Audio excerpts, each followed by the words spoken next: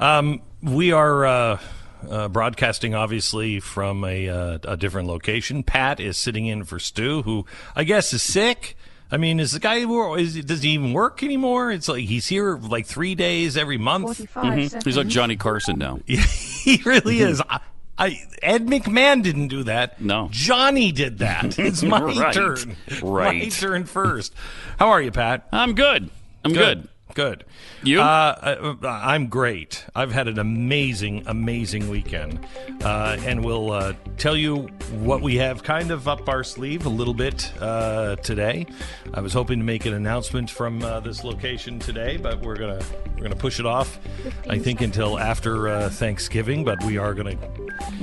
I mean, if you're smart, you're going to figure it out. But we're live from Plymouth, Massachusetts today in the Leyden house. More in a minute.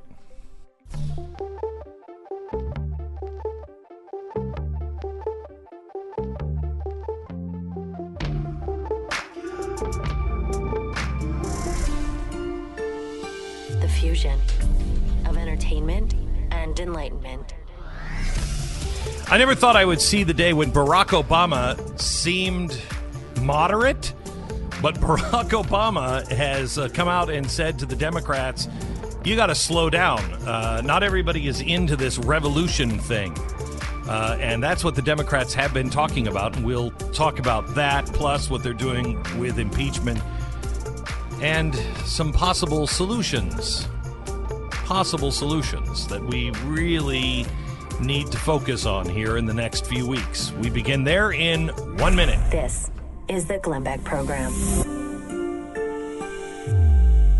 Well, Thanksgiving is next week. Christmas is right around the corner, and if you haven't already thought about it, it might be time for you to consider preparing your home for holiday guests with brand new blinds, shades, or plantation shutters from Blinds.com. Now, if you haven't tried Blinds.com before, now is the perfect time to try it. Here's one of the listeners has written in and said, I was skeptical making such a large purchase online. They walked me through all of the measurements. I bought the plantation shutters. Boy, that would have been scary. They were everything went well. They are beautiful. Thanks, Blinds.com. Stu and his wife did the same thing. They got the plantation shutters, and when they tried to order them, the guy said, can I send you a sample of something else? He said, you've picked the most expensive one. And he said, honestly, the ones that's just a little cheaper, he said, they're better. They ended up saving money and getting better plantation shutters. Those are the kind of people that you're working with at Blinds.com. And 100% satisfaction guarantee means that if you aren't totally satisfied with a style, color, or quality, they're going to remake your window treatments for free. Now, I want you to go to Blinds.com now before November 20th for their buy two and get your third free sale. Plus, you'll get an extra $20 off with the promo code BECK. The sale is happening for 3 days only, now through November 20th. Buy two and get one free and an extra $20 off at Blinds.com. Promo code BECK. Rules and restrictions do apply.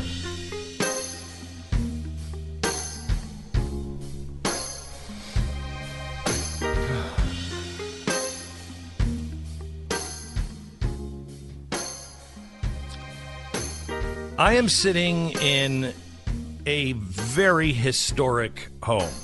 I am sitting in the Leyden home in Plymouth, Massachusetts. And Plymouth is this amazing town that I've never been to. And I came here Saturday, and it was a long trip this weekend because I stopped somewhere else that we'll talk about later. But I got here Saturday, and it's such a strange place because everywhere you look, something really important happened.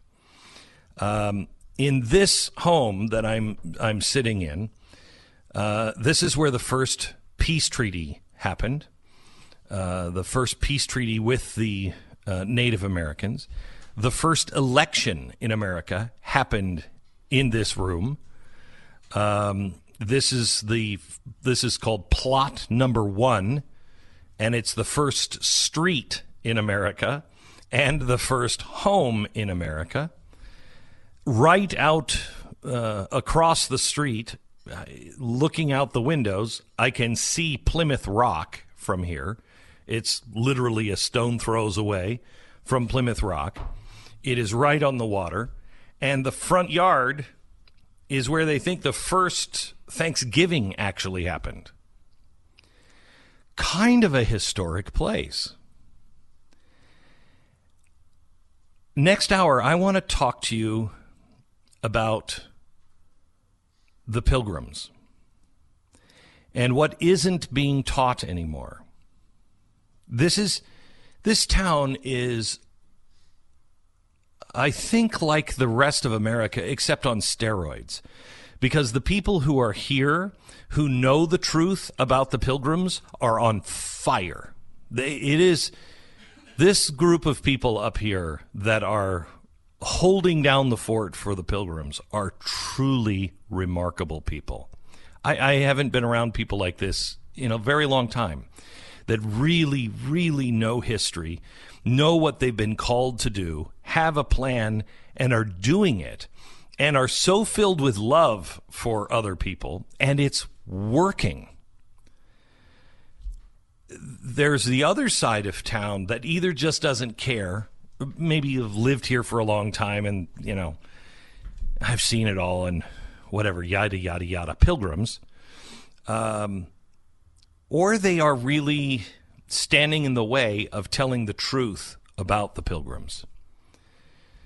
One of the guys who I was with, who we'll talk about a little later, was actually in Holland. He came here from Holland because he was doing some research on the Pilgrims and trying to get a reason from the Pilgrim Museum, which I think is like a phone booth, from where they launched. And there's one guy who, is like, oh my gosh, somebody just ring the bell. They came in. They want to hear about the Pilgrims. And so he went over there and he was asking their experts, why did the Pilgrims come here? And the answers are crazy, truly, truly crazy. Well, because there was an economic recession coming over.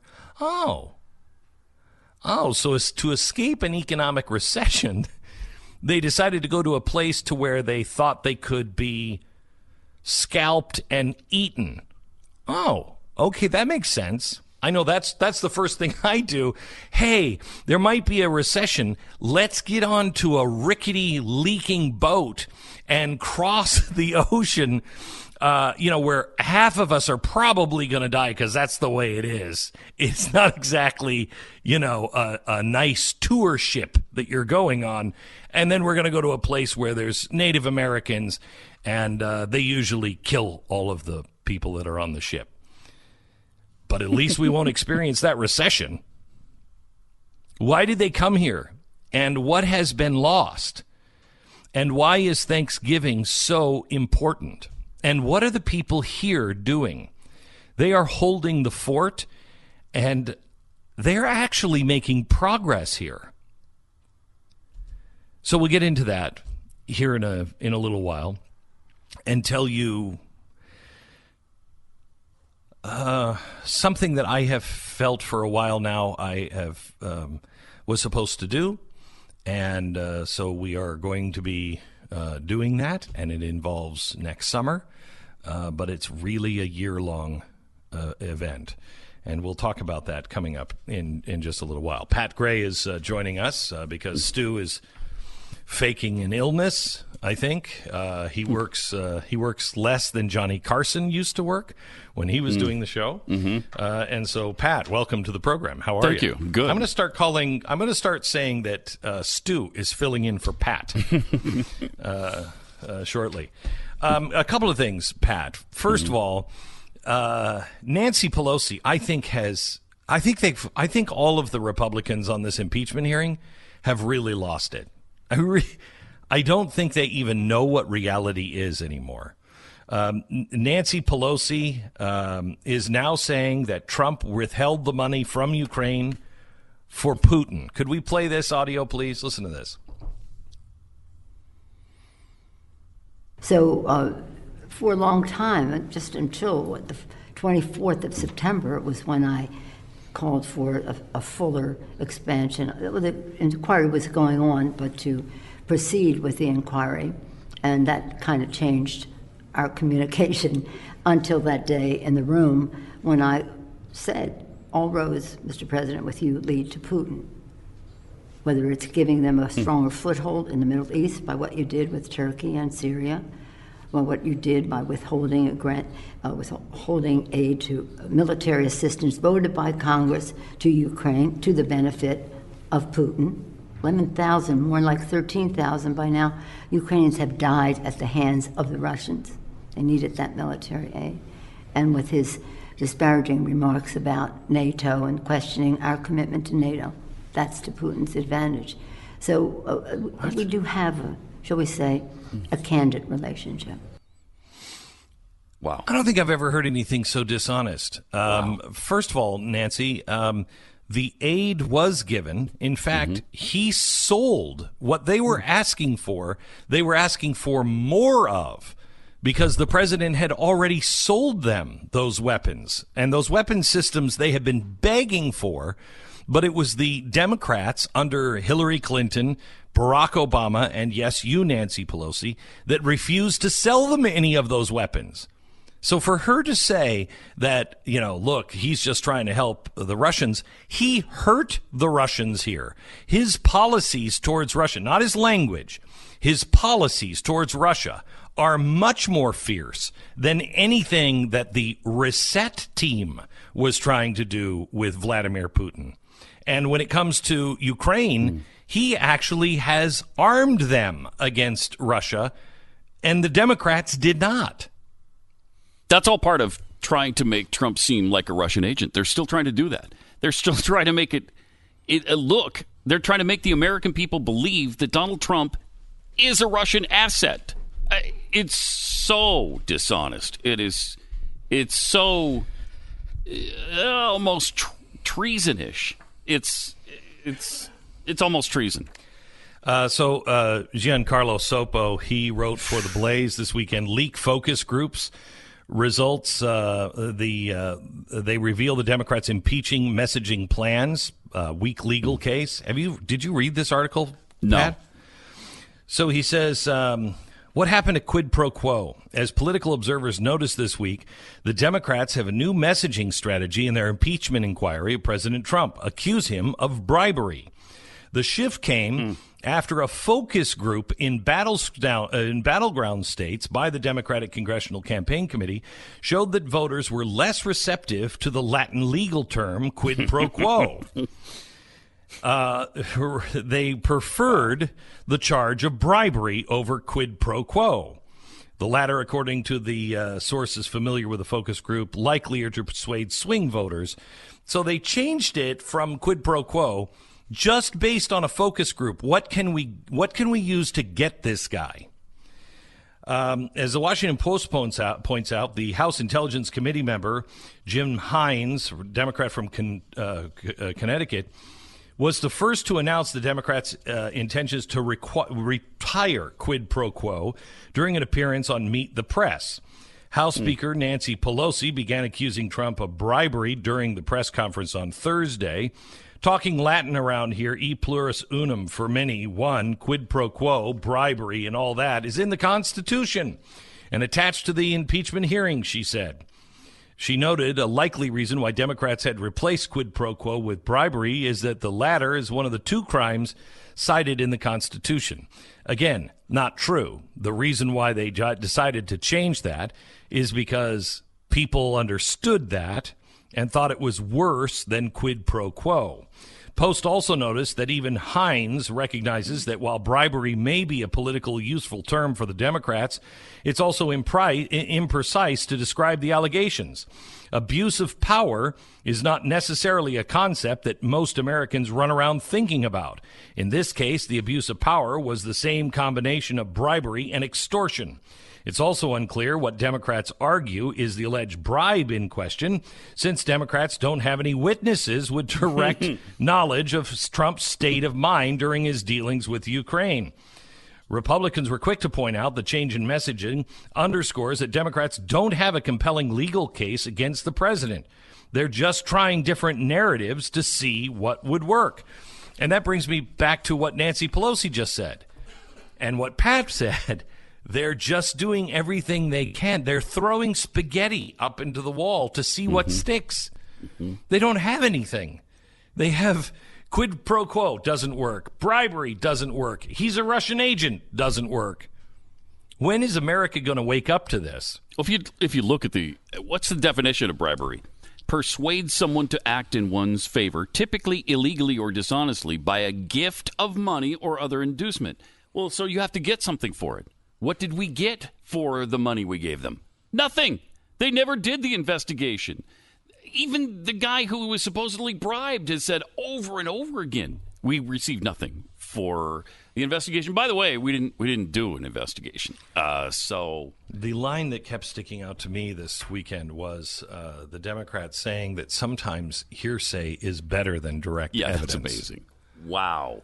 Since when has hearsay been better than direct evidence? The hoops that you intellectually have to jump through to be a part of this crazy train is truly remarkable.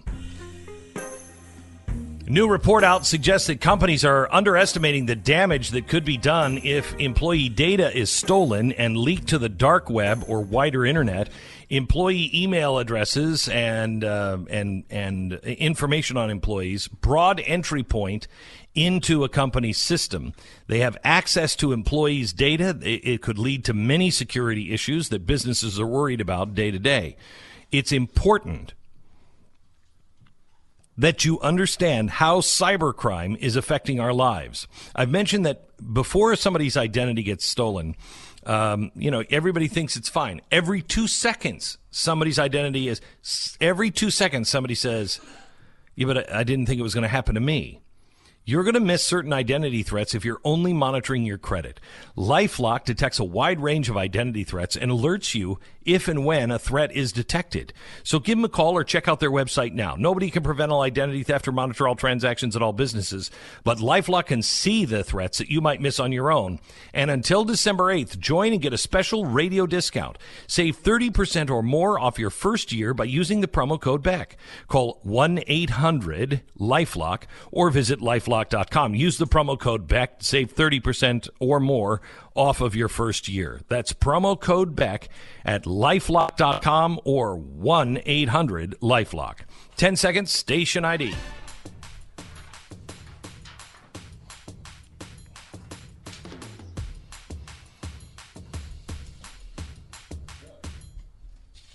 Welcome to the program. I'm glad you're listening. So there's a couple of things. I'm going to get politics out of the way today. You see the Buttigieg polls in Iowa, Pat? Pretty amazing. Pretty amazing. What's your take on this? I think my take is that they just don't know who they like because they don't like any of them that much. And, right. And I think anybody who looks fresh and new is going to do well for a while. And I think maybe Buttigieg is the shiny new object right now in Iowa. For him to shoot up 9 points like this and be 9 points ahead is amazing because I don't know what new policy he's proposed that has sparked this, but I just think it's because they're tired of Biden. They don't necessarily like Warren and Sanders, and so they're like, well, what about this guy? Let me explain my theory on this to anybody who has ever gone shoe shopping with a woman.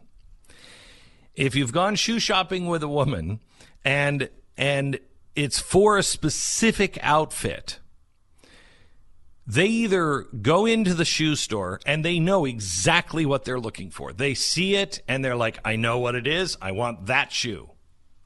They try it on. They walk around. They walk out the store with that shoe in the box.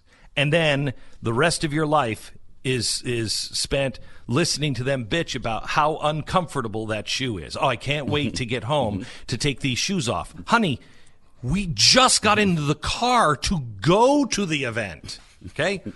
That's the Democrats, okay? Sometimes they find the shoe, they know exactly what they're looking for, and then as soon as it's on, everybody is saying, I can't wait to take these shoes off. Here's what's happening this time. If you've ever gone shoe shopping with a woman and she doesn't know what shoe she's looking for, she will try on shoes and she'll come out and she'll say, "What about these?" And you'll say, "They look great. They're great. They're beautiful. They're wonderful." And she'll say, "I don't know." And she'll walk around in them for a while. "I think I really like these. But, I saw another shoe over there I want to try." Okay. So she goes and she tries on that shoe. And she walks around and she says, "What do you think about these?" "Oh, I think these are great. These are wonderful shoes. I think these are wonderful." And she walks around, "I like these. I think I like these. Well, I don't know. Are they going to..." And then she gets a third pair of shoes and a fourth pair of shoes. And then you end up walking out of the shoe store without a single shoe. And you're like, what? What was wrong with any of those shoes? They're all uncomfortable, honey. They were all black. They all were heels. What exactly are you looking for? "I don't know. I'll know it when I see it." Right now, Buttigieg is just a pair of pumps that is uncomfortable and that they're trying on at the store. And all of us are like, "It's exactly like the other shoe. I mean, I don't know what you're looking for. I don't see the difference between the last one you were trying on and this one. And they're both going to be really uncomfortable."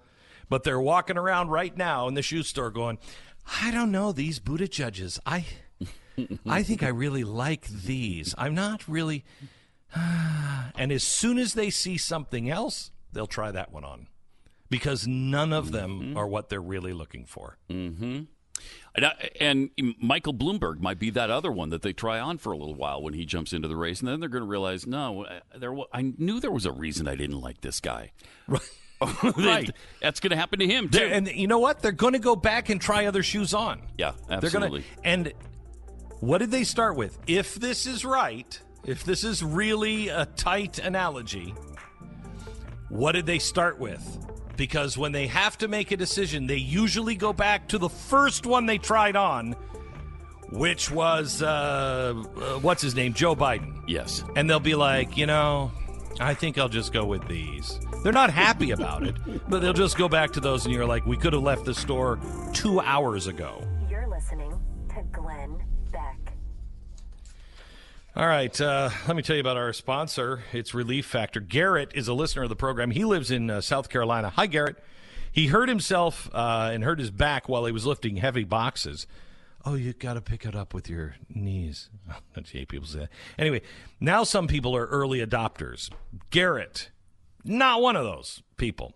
He heard about Relief Factor every day on the radio for over a year, and it took him that long to decide, you know what, I'm just going to give it a try. Garrett, you're exactly like me, brother. He got the starter package, began taking it, feeling skeptical but hopeful at the same time. Within a few weeks, he began to notice his pain had gone away.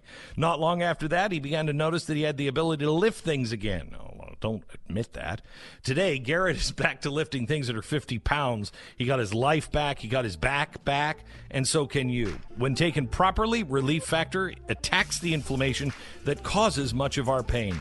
You want a drug-free, natural way to ease your pain and get your life back? Do what I did, do what Garrett did. Take Relief Factor at ReliefFactor.com. That's ReliefFactor.com. Miss Glenn special last week, the Democrats' Hydra. Well, you're in luck. You can watch it for free on YouTube right now.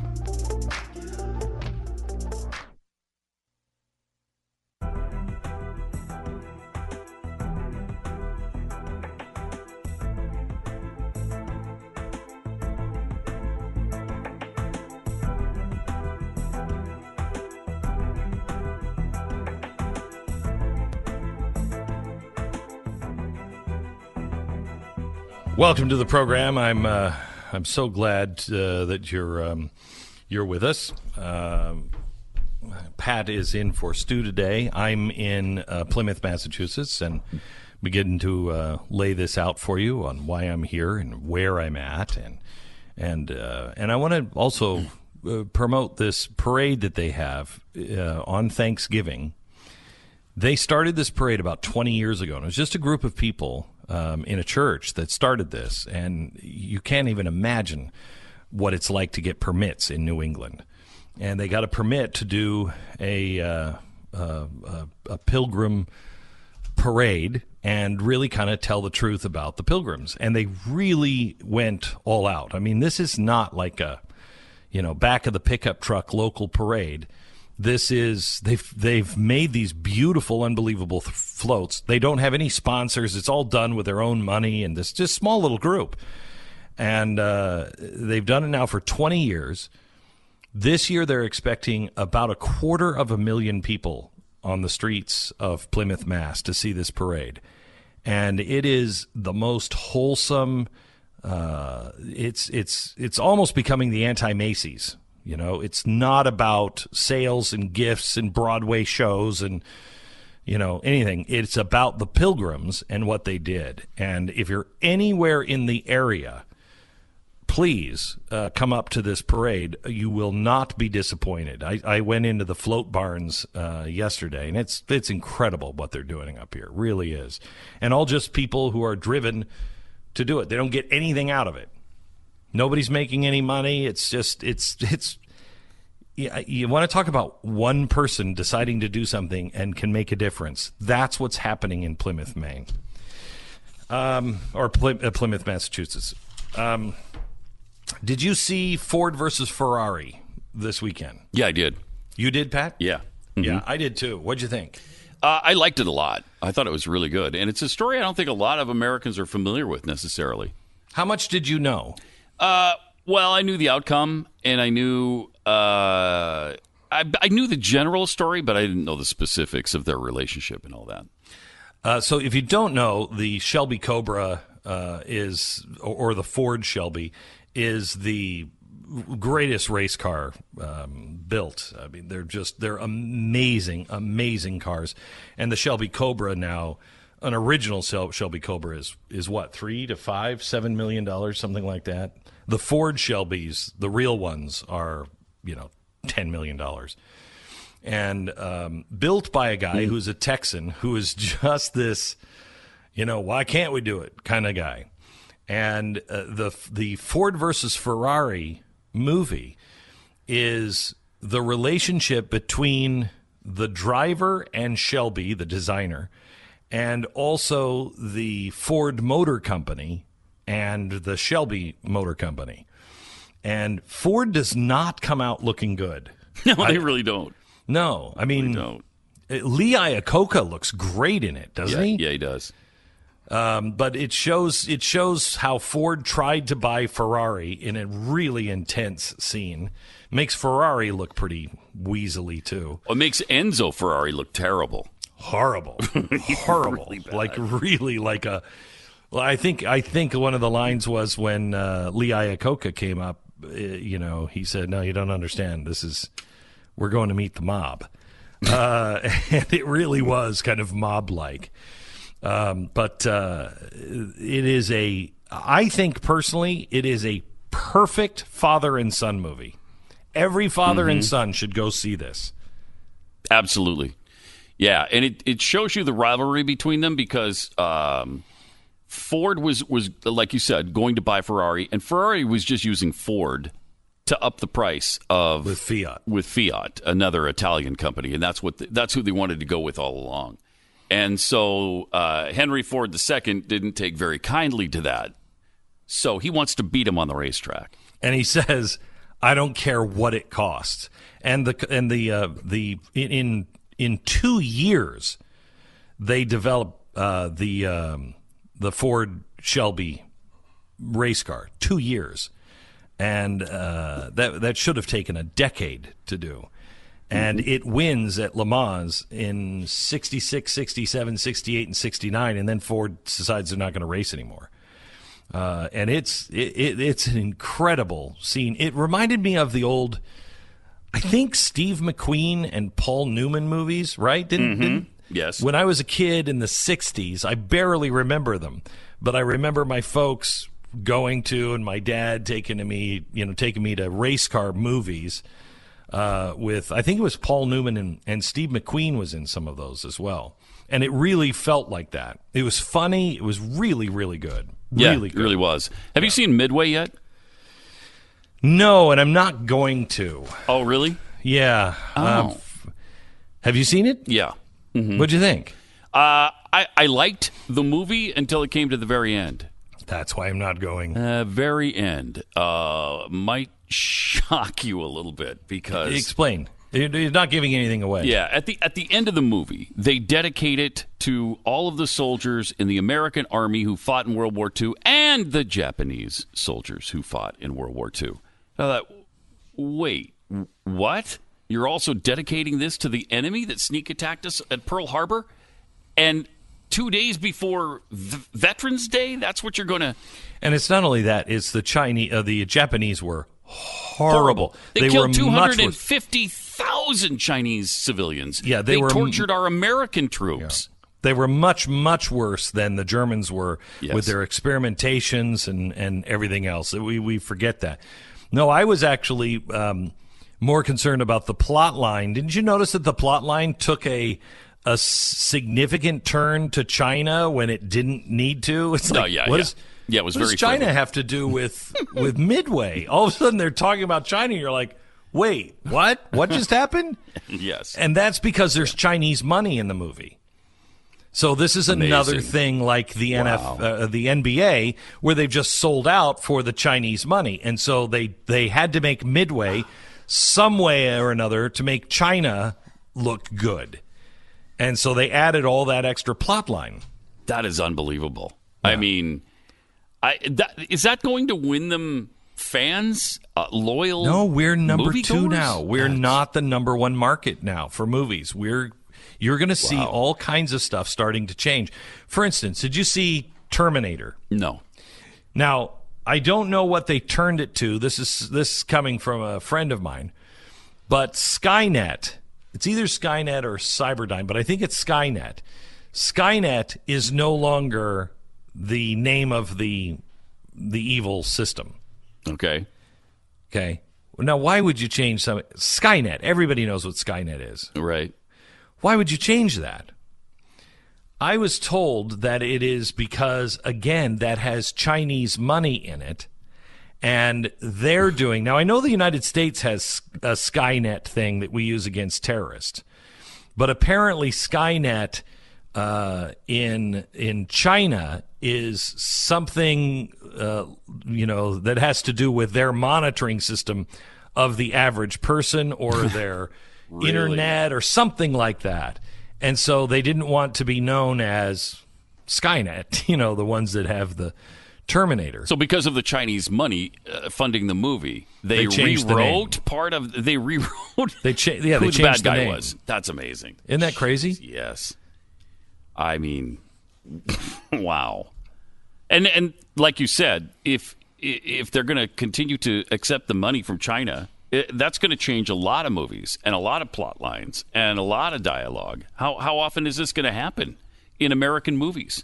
You're going to have a massive Chinese influence now. Especially as the United States becomes more and more unpopular.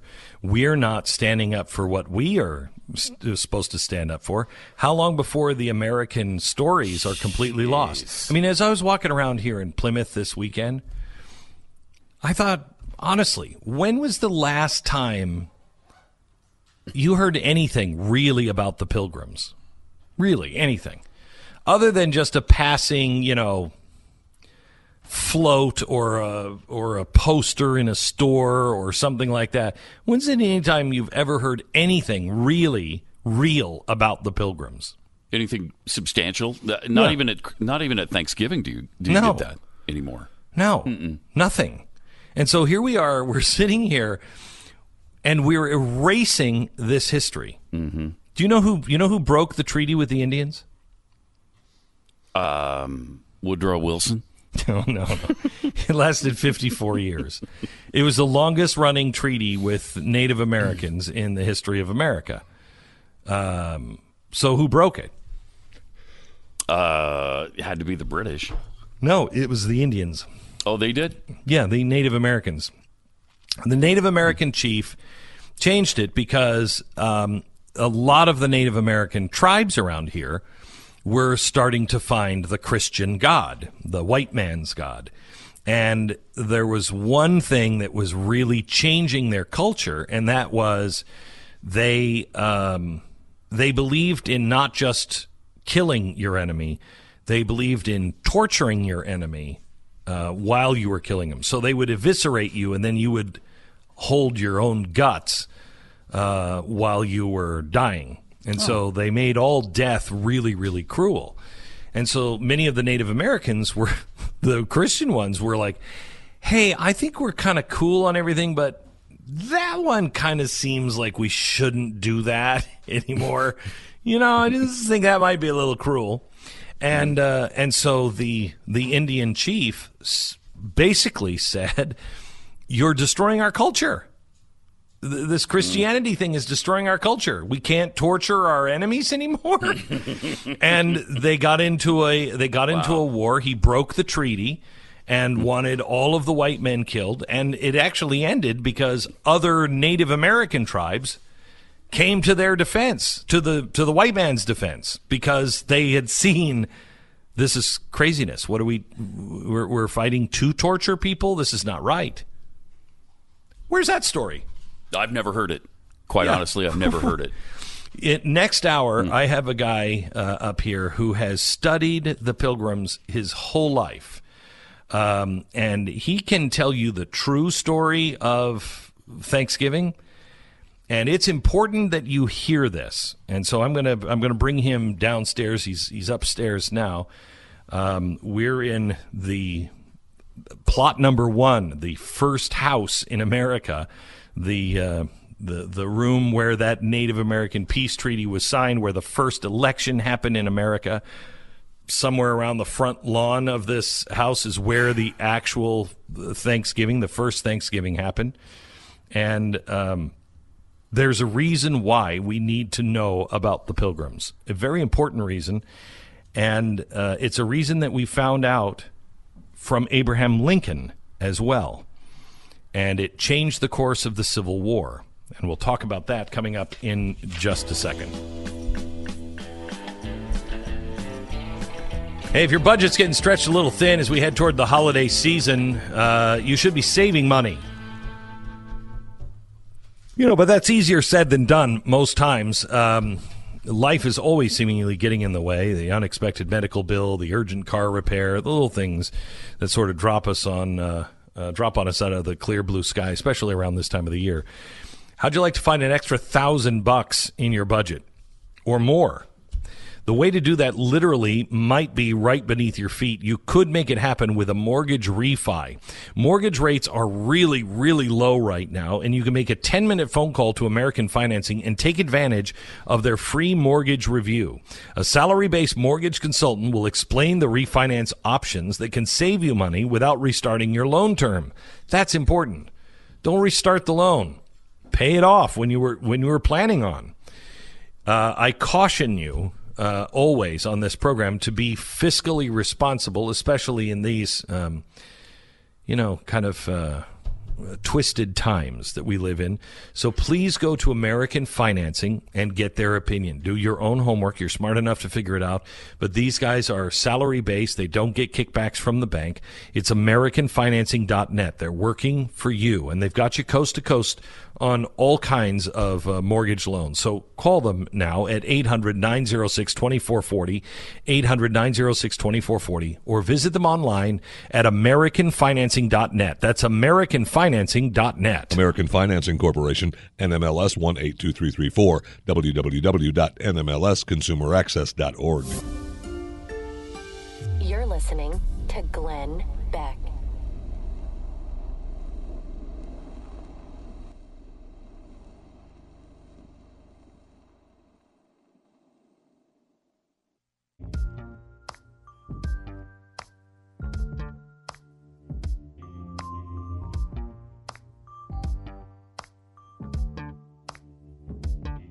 This for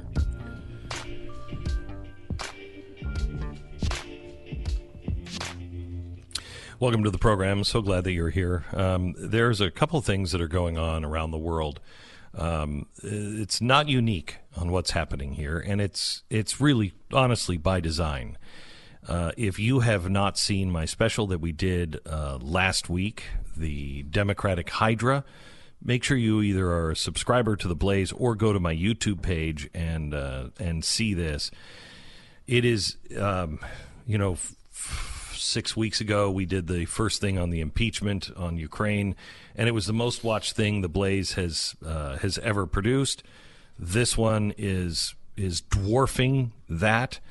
It is well laid out, and it will tell you what's really going on. It's not a coincidence that all of these things are happening around the world. Let me just give you this. No room for compromise with the Hong Kong protesters, according to the China People's Daily. They're going to end up killing these people. And have you noticed that while things are getting stronger and stronger there, the press is almost non-existent on this? How about this one? Iran's top leader warns thugs as protests now run in Iran 100 cities. Yeah. Are you hearing anything about that? Very little. Very little. Venezuelan march, the biggest anti-Maduro protest. It actually works. About the same thing, yeah. Yeah, it is. Mm-hmm. The biggest protest this weekend in months. Again, have you heard about these things? Why is the media not covering the protests against hellish countries? They're on fire. And we should be standing up for those countries where they're actually fighting for freedom, the freedom of thought, the freedom of speech, the freedom of economics, which brings us back here to Plymouth, Massachusetts. And we're going to go there, tell you about the Pilgrims and Thanksgiving next.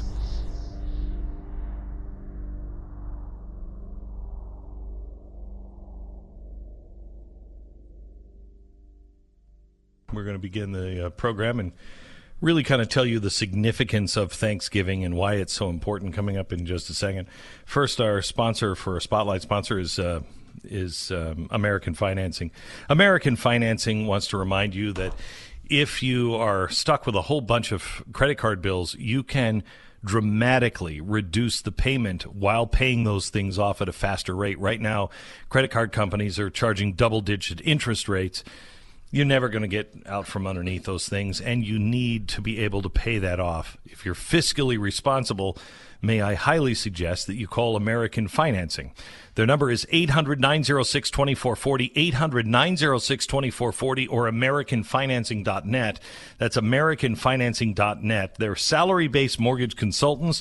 You could be looking up to $1,000 a month in savings without resetting your mortgage. Do it now, AmericanFinancing.net. Or call them right now at 800-906-2440. All right, show begins in just a minute. 15 seconds.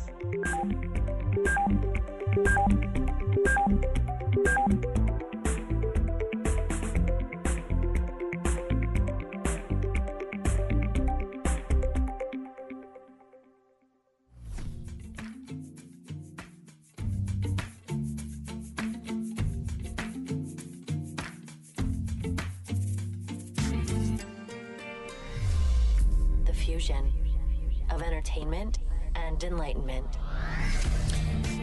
Michelle Obama was taken off of the campaign trail in 2008 because she said, Barack knows if we want to make these changes, we're going to have to change our language. We're going to have to change our traditions.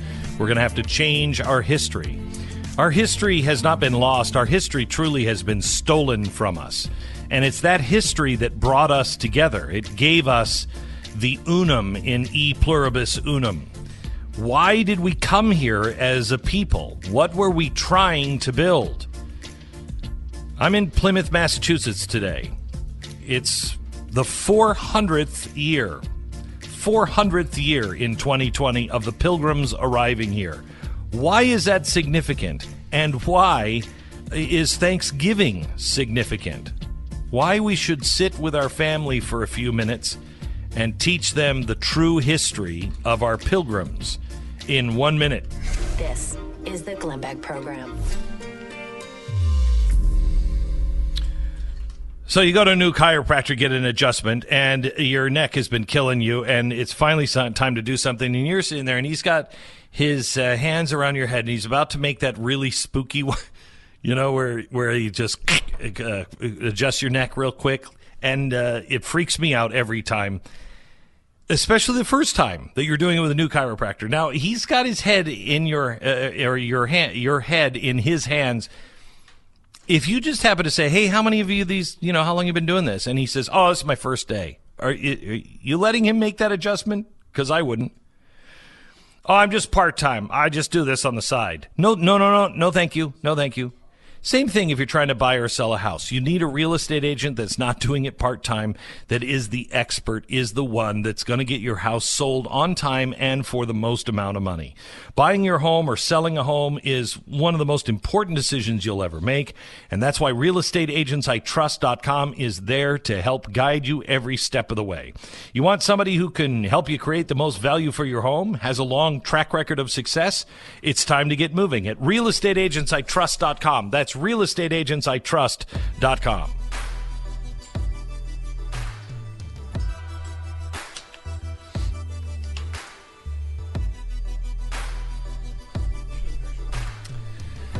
Paul Jehle is a friend of mine, and he's the pastor of the New Testament Church of Cedarville that I attended yesterday, and he is also one of the guys. Are you the head guy of the Plymouth Rock Foundation? Yeah, Plymouth Rock Foundation. And you tell me your story quickly. You grew up here? Actually, I grew up in New Jersey, but my father, I was born in Massachusetts, but then my father, who was a pastor, he moved us back here into New England and Massachusetts. Because you don't. So I attended high school here in Massachusetts. You don't have that chowder kind of, which is really heavy around here. So you got engaged with the Pilgrims when you were young, and I was thinking about this the other day. We've almost lost everything about the Pilgrims. I mean, they're images now, maybe on a storefront or a McDonald's or something like that. And even that image isn't necessarily accurate with the buckles and, and all the black hats. Right. These guys, they came over here for a couple of reasons, and they changed the world. They really changed the world. Can you tell the story of the Pilgrims? I mean, when I first was given some primary source documents and books on the Pilgrims by my initial mentor, John Talcott, here in Plymouth, I told him I don't really like history, so no thank you. Yeah. And then, of course, when he looked at me and he said, no, you really should read this. Then I started to read it. And I think what amazed me was to read the literary prose of William Bradford, to read the diary, Mort's Relation, to eventually then read Good News from New England by Edward Winslow. And these different books, when you're reading this, you're realizing, gee, this is their words. This is exactly what they believed.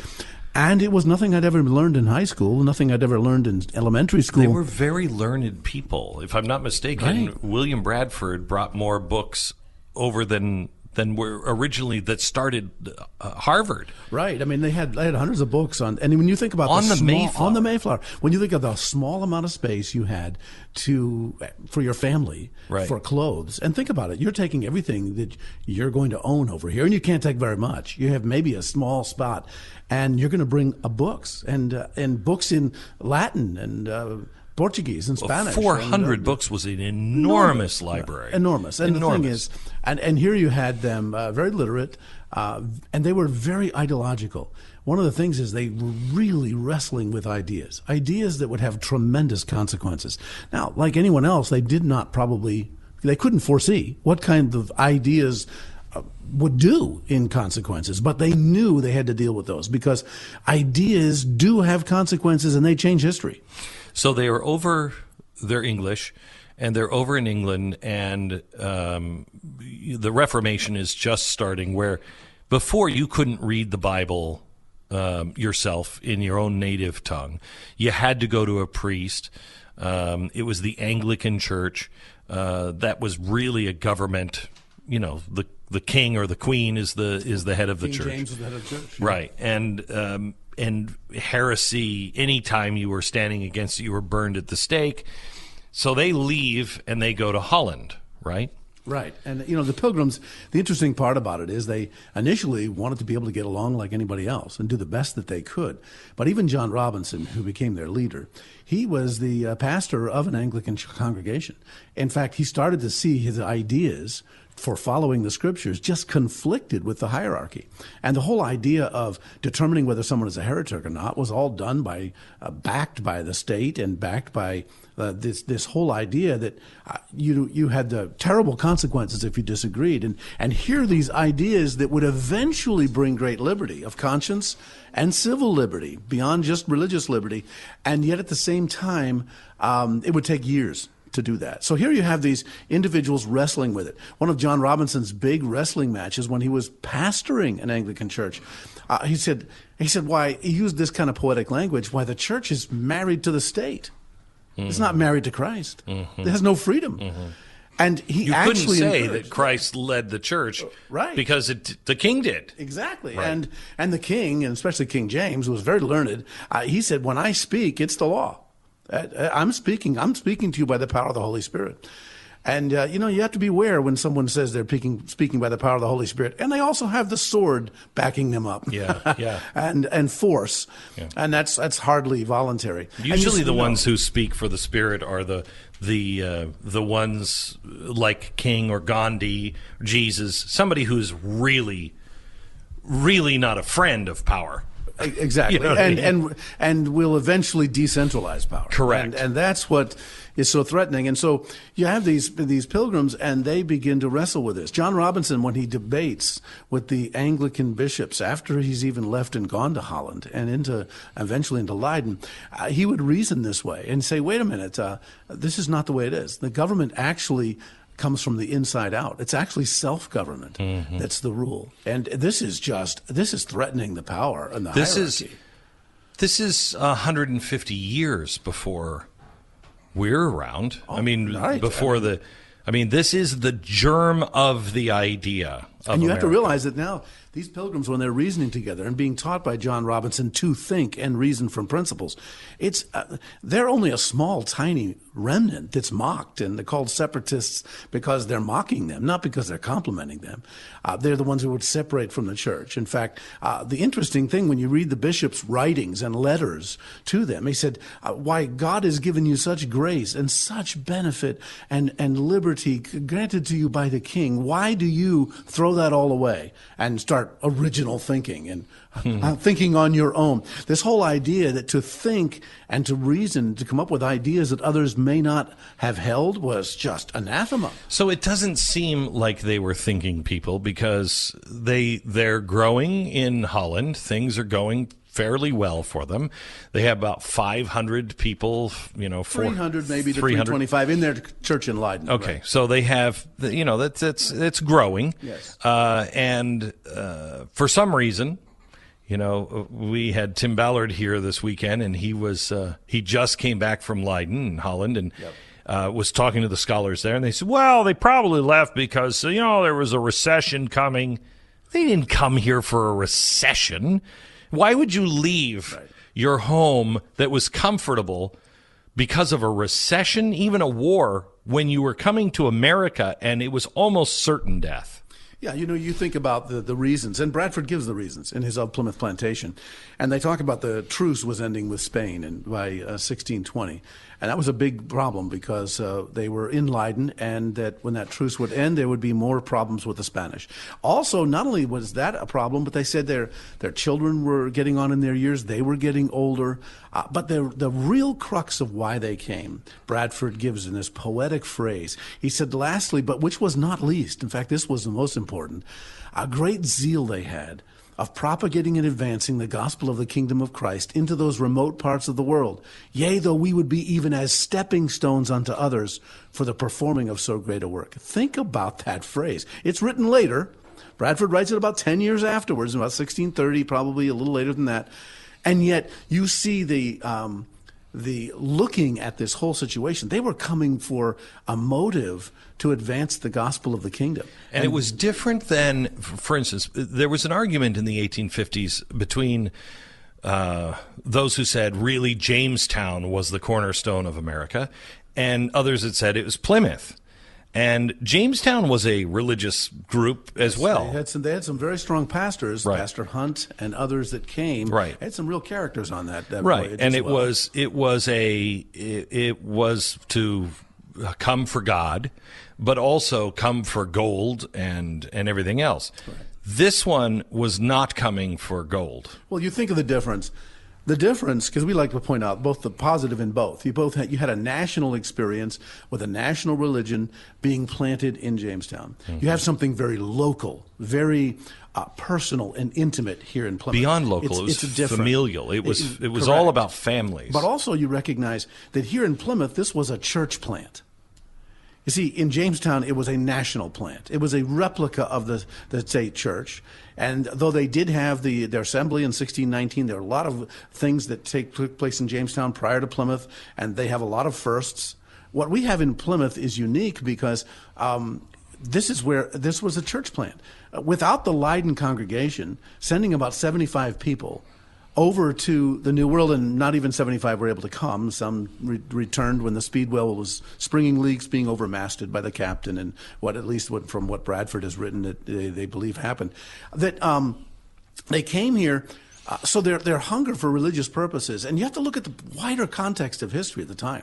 All the explorations that are taking place at the time, whether it's the Portuguese, Spanish, or anyone else, is under this doctrine of discovery, which is basically you go in and you take over the land, you take over the people, and then you dominate them, make them your slaves, and then introduce Christ.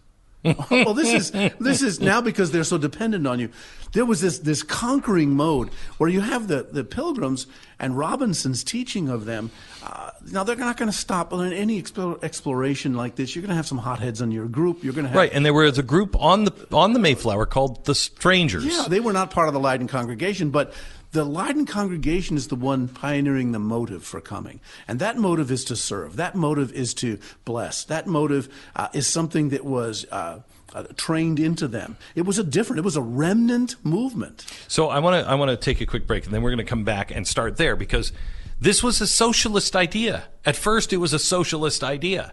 And they had a ton of firsts here in America that were really important, that if we know about them today, we can correct the path that we're on. We're at the Leyden House now in Plymouth, Massachusetts, and I'm here for a reason, and that is the 400th anniversary of the landing of the Pilgrims is happening in 2020.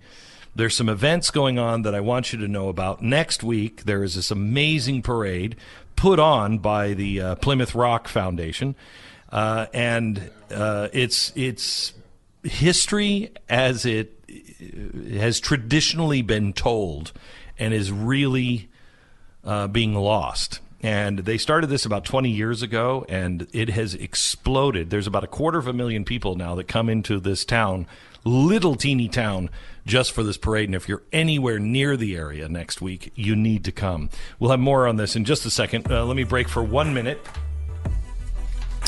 and talk to you a little bit about the USCCA. Right now, you have a chance to protect yourself and your loved ones with some of the best self-defense tools out there for free. This month, the good folks at the USCCA, that's the United States Concealed Carry Association, are giving away 19 free chances to win $1,000 for the military gun of your choice. You just text the number 87222 right now to reveal those guns and claim your free chances to win them. Want to know which gun you can get? Well, here's a hint. Each of the guns that are being offered are used by America's elite fighting forces, but also can be relied on by responsibly armed citizens. Perfect for protecting yourself and your loved ones. They're 100% free. Just want to see them yourself? Just go and text the word Beck to 87222. Text the word Beck to 87222. 100% secure. Confirmation text is going to be sent. Don't miss the opportunity to protect like the best. Text the word Beck, B-E-C-K, to the number 87222. For more information and rules, go to protectanddefend.com. Standard message rates and data rates do apply. We break for 10 seconds. Station ID.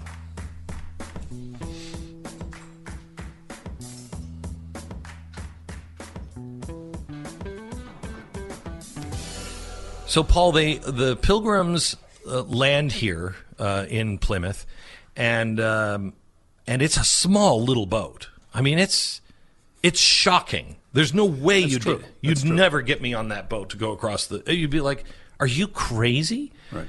Was that a big boat for the time? Not necessarily a big one, probably an average-sized merchant vessel. They bought another boat that was even smaller than that, called the Speedwell, right? Which is a smaller boat, carried maybe 20 or 30 people rather than the 70 or 80 on the Mayflower. And then they lose the Speedwell. It has to be sold for much less than they bought it. And out of Plymouth, England, they come in. Of course, Plymouth, Mass. was not named after Plymouth, England. But the point is that, because that had already been named by John Smith and other explorers here. But the point is, here they're coming over here and crammed on 102 passengers plus the crew. A tiny, tiny bunk bed, small single bed for two people. One person gets sick, everybody gets sick. You got 66-day voyage. It's rocking 20 to 25 degrees. The Mayflower was designed to roll water off, not keep water off the deck. So you're getting seawater. It's constant, gosh. And so it's no picnic. And for women and children to go, this is the thing that makes so many firsts. You mentioned firsts. Well, here's one of the firsts. That you had women and children go on this voyage. Not just any women. These are wives and children. These are families, 24 family units that come on the Mayflower. The idea that families are a part of this is what makes the story significant. That's why we tell people, if you want something unique and come back in 2020 for this event we're doing, June 28 to 30, there's events all year long, sponsored by the town and others to come. You're going to see family. Family was so important to them. These were covenanted families. Here's another first. Here's a church that covenanted among each other accountability without state permission. This is a church that existed because individuals wanted to covenant and combine themselves together in their church. And that's why they covenanted and combined themselves into the civil body politic with the writing of the Mayflower Compact, another first. And they covenanted themselves not only to God, but to each other. Like when they first hired, who was Miles Standish. Miles Standish. They hired him, right, and then they got together and voted to make sure, right? They wanted to vote because they wanted to make sure it was by consent. See, in other words, is this the house? This is the house where near the site, the property where that probably took place. Yeah, right, where they voted. Yeah, and the interesting thing is, here are people who are reasoning from the scriptures the best they know, and they are coming up with new ideas, and they're saying, it doesn't have to be done the way it's been done before. Everything's just appointed from the top. We can make those decisions. Not only that, there's not just a first with a church covenanted group coming across the ocean, covenanted families coming with women and children, and then drawing up their own government, a self-government act on board the ship before they land, knowing they're off course. But then you have them land, and even here, now they're voting on individuals, and they're voting. Here's the interesting part about it. We're talking about a jurisdictional separation of church and state here. You don't have to be a member of the Pilgrim Church to vote in the Commonwealth. That's unheard of. The Puritans would tend, and you can understand it. I don't criticize when you're outside the context of history. It's really easy to throw stones when you're many years later. But here, these Puritans, it was very easy. They had the king as the head of the church. Well, they didn't like that because there's a major persecution. But a lot of Puritan groups had come to America and they just reverse it. Now the church is the head of the state. And you get persecuted. If you're not a member of the church, you can't vote. You're disenfranchised. Well, the Pilgrims had something unique. Here's this tiny group that's reasoning for themselves. And there's another first.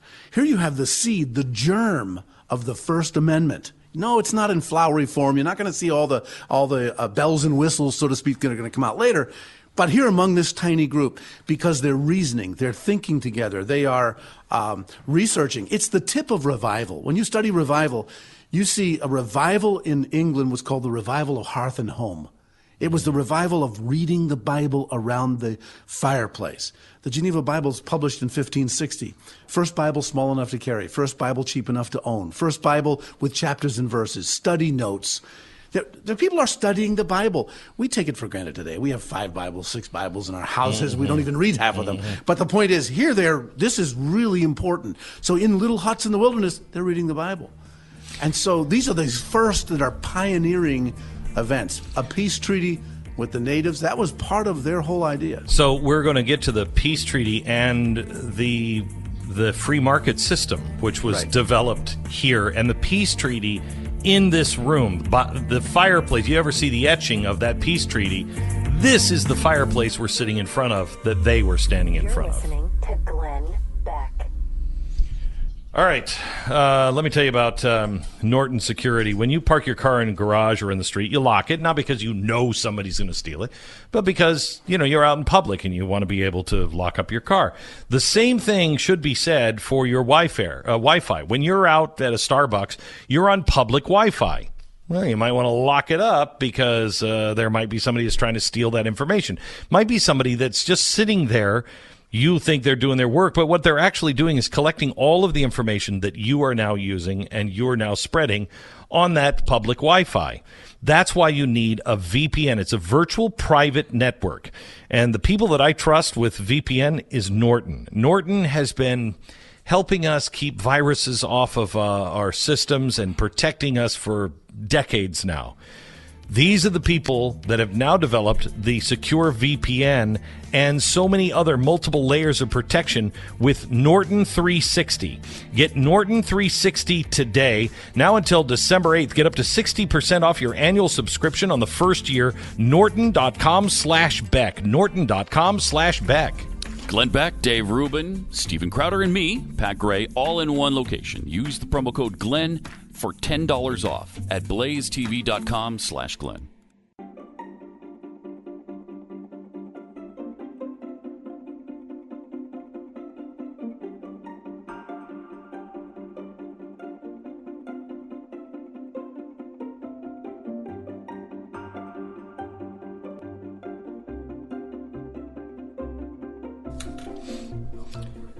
All right. Welcome back to the program. I'm talking to Paul Jehle. He is the pastor of the New Testament Church of Cedarville, and I went to a couple of churches yesterday. Yours was one of them. Mm-hmm. I just love your congregation, and I love your sermons are unbelievable. And it's just you're centered around service. Mm-hmm. So That's many. Right. Gandhi said, I love this Jesus of yours. I just don't necessarily like his followers. And he also said, the Bible is such a great book. More Christians should read it. And it's kind of like that. And we miss the fact that it's supposed to be about service. That's right. And I kind of want to talk to you about that, about what you're doing here, because you've changed this community through service, just loving people. Not preaching to people, not trying to do anything, just love them. But let me first go back to the founders, because I want to get the part, not the founders, but the Pilgrims. I want to get the part that they came here. The house next door to this one, this is plot number 1, this house, the first street really in America. And the house next door, or one up from that, is what they call it, the common house, or? Yeah, the common house is just actually one, probably located a little bit further toward the waterfront.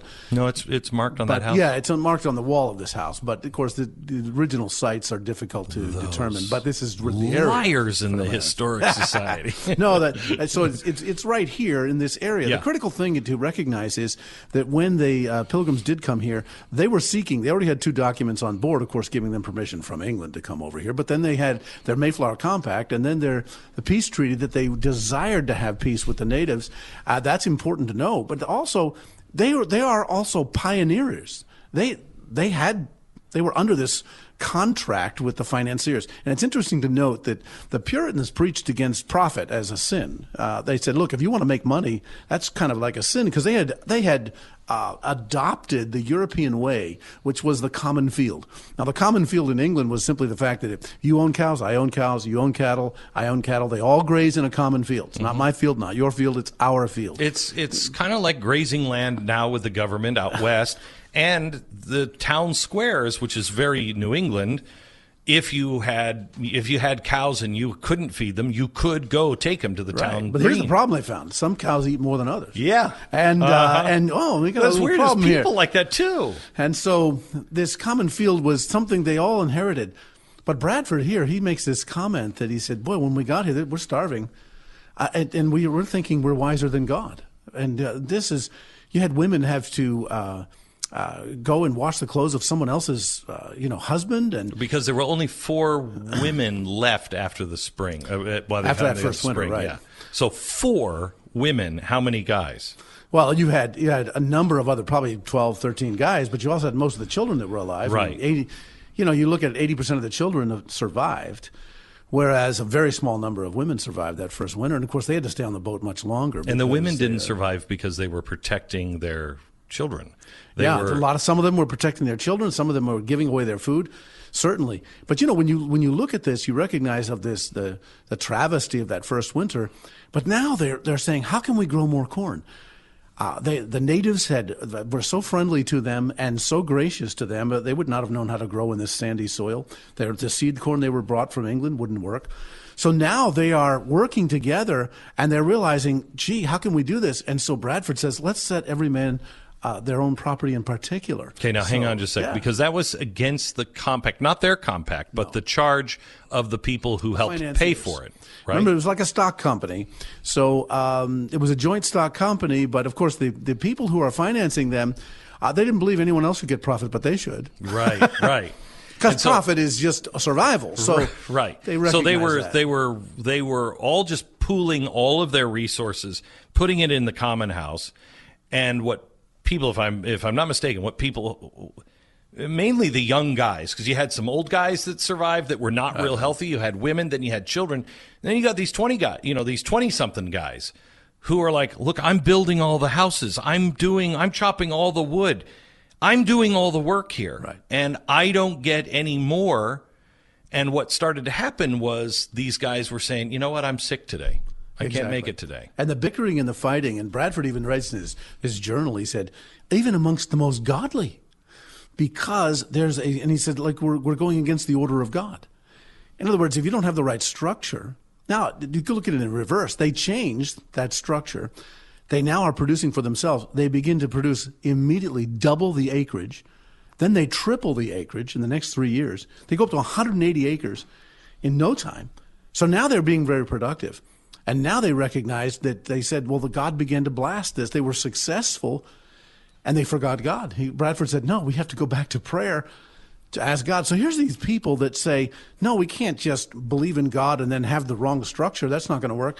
But we can't just have the right structure and then pride ourselves that it's all because of us. So you have these individuals that are doing this, and even a conversion of Hobbamock, the Native American, takes place at that next Thanksgiving, 1623. So we're looking several years down the road. And this is what makes this group unique. They're thinking for themselves. They're pioneering ideas. Is this the first real free market? Yes, we would call that a free market economy, because you actually had people able to set their prices eventually without the control of government. In fact, they could have a business outside the palisade walls. So that was a kind of a symbol outside the control of the government in the sense of setting wages and prices. And that's where they had a free market trading post in 1627 down in the town of Bourne, the Uptuxet Trading Post. Phenomenal place, recreated on the original foundation. And here where they're trading with the Dutch, the Native American, and the Pilgrim. And they're using wampum shells for currency. I use this for teaching economics to high school students. You can use it, and here they're using wampum shells, different colors, and the native will get wealthier because they can catch the quahogs a lot easier than the English can, and a lot faster than the Dutch. And so this is the germ. I'm going to pretend that I don't know what a quahog is and how fast they run. They don't run. They're in the ocean. Aha. So you are going barefoot in the slime and the muck, and you're going in and trying to pull those little shells out. They're like clam shells.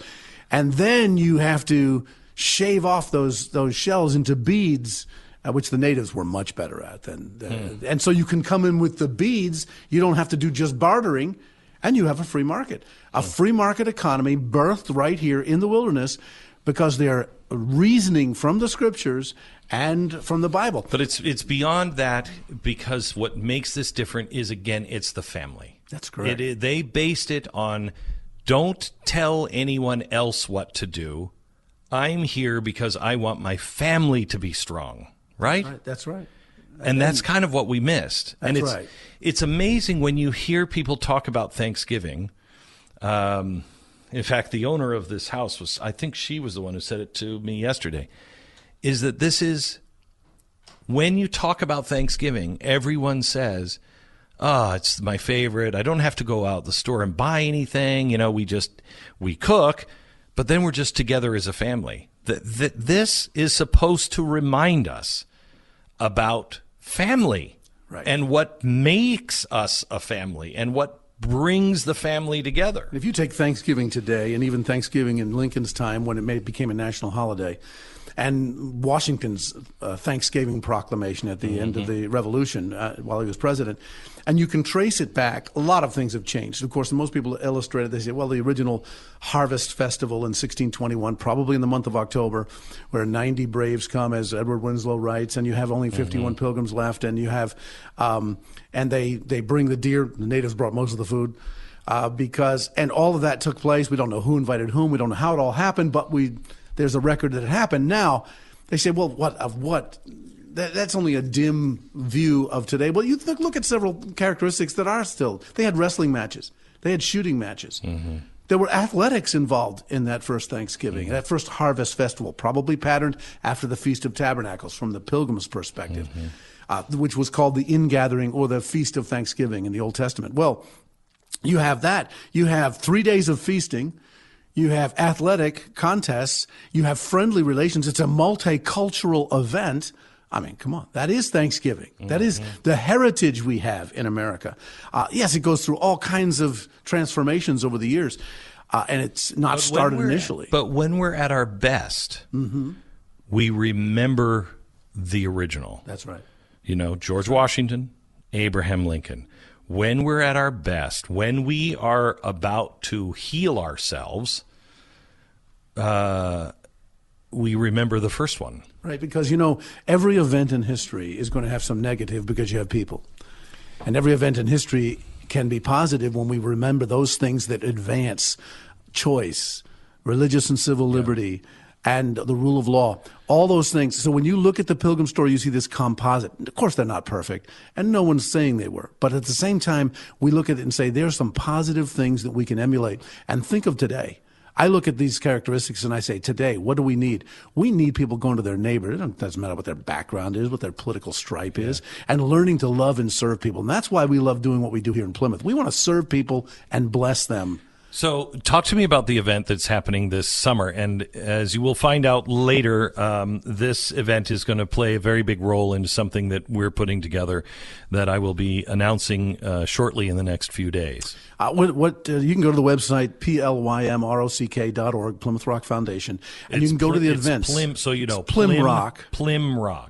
.org, and you can go and under the events page, you can see the event for 2020 shaping up. 3 organizations are helping us put this on. Pilgrim Progress, which reenacts the Pilgrims going to church. The Leyden Preservation Group, which is right here. And also Jenny Museum, who you had Leo on as well. And here we are attempting to bring to the forefront the faith of the Pilgrims which brought them here, the significance of the Pilgrim story. They came as families. They came as a church plant. They are unique. They have all these firsts. We're going to have historians in town, workshops to attend, tours, walking tours of Plymouth on a regular basis. It's all a kinds beautiful of town. And not only that, but we have key events. We're going to reenact a Pilgrim church service, sing the actual Psalms. I'm going to actually articulate John Robinson's farewell sermon to the Pilgrims. Weren't you actually down at Plymouth Rock?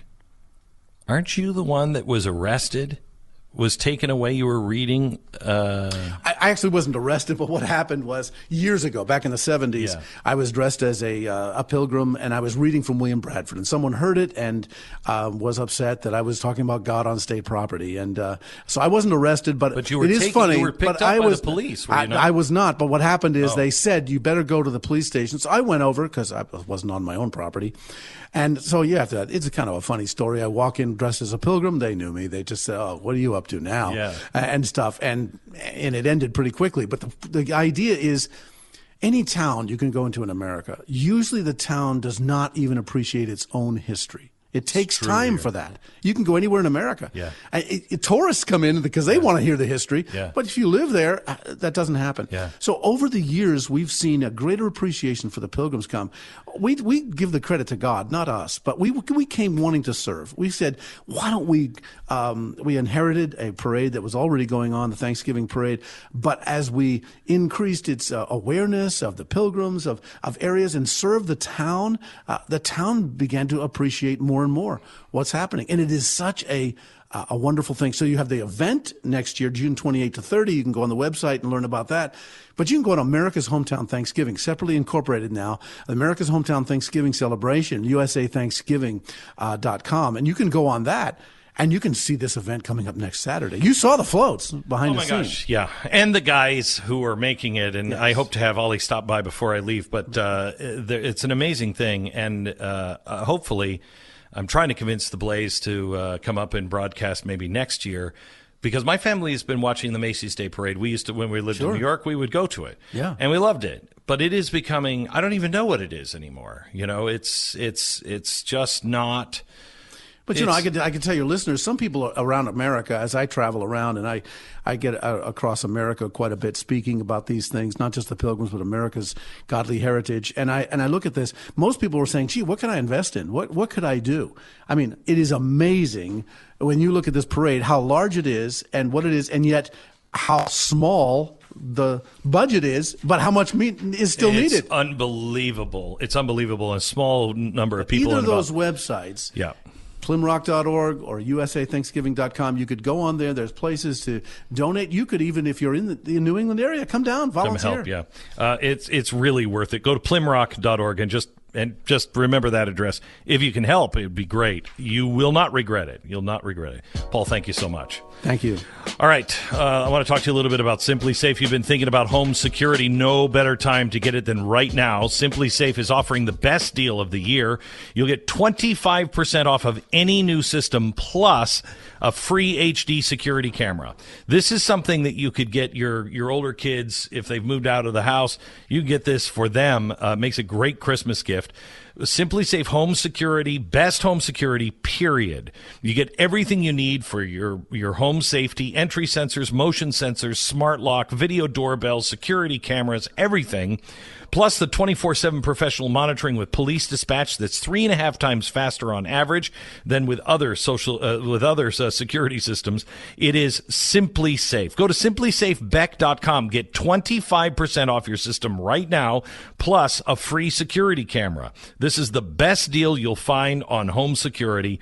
Order now, 25% off and a free security camera, but only at this address, simplysafebeck.com. That's simplysafebeck.com. This is the Glenn Beck Program.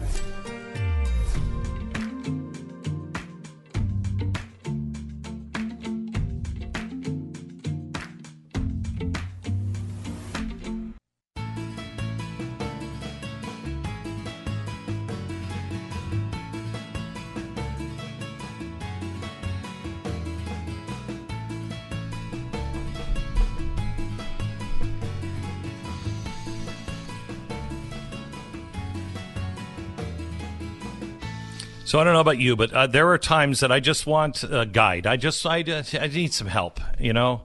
And for Thanksgiving, you kind of try to tell the story, but you need a tradition. That's the thing I love about the Jewish Sabbath is everything is traditional. You know what story to tell to keep that going. How do we do that with Thanksgiving? There is a website I want you to go to right now. There's a little booklet on there that you can order it. It's a PDF file, and you'll be able to know exactly the stories to tell. It's very brief, very short. It's great. The Thanksgiving Kit. You'll find it at 400th.org. 400th.org. 400th.org. Go there now. You're listening to Glenn Beck.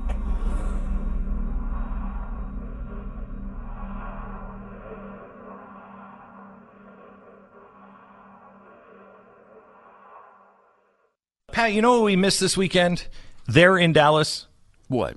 The Flat Earth Society convention. No. Yeah, there were the flat earthers from all over the world, all over the country that came. They gave all kinds of talks, and that the Earth is flat. There were about 600 people that attended. Yeah, 45 seconds. They said we're a growing community. Now about 7% of the population of Earth now says that the Earth is flat. 7%. 7% now say the Earth is flat. That's absolutely incredible. But they're science lovers, and they said that the stars and the moon and everything is nothing but like a Truman Show dome, and we don't move. Truman Show dome? Please don't. Are you a science denier? Yeah, I guess I am. Of course it's a Truman Show dome. Okay, all right. Of course it is. My gosh. Wow. We'll talk about that and more from Plymouth in just a moment.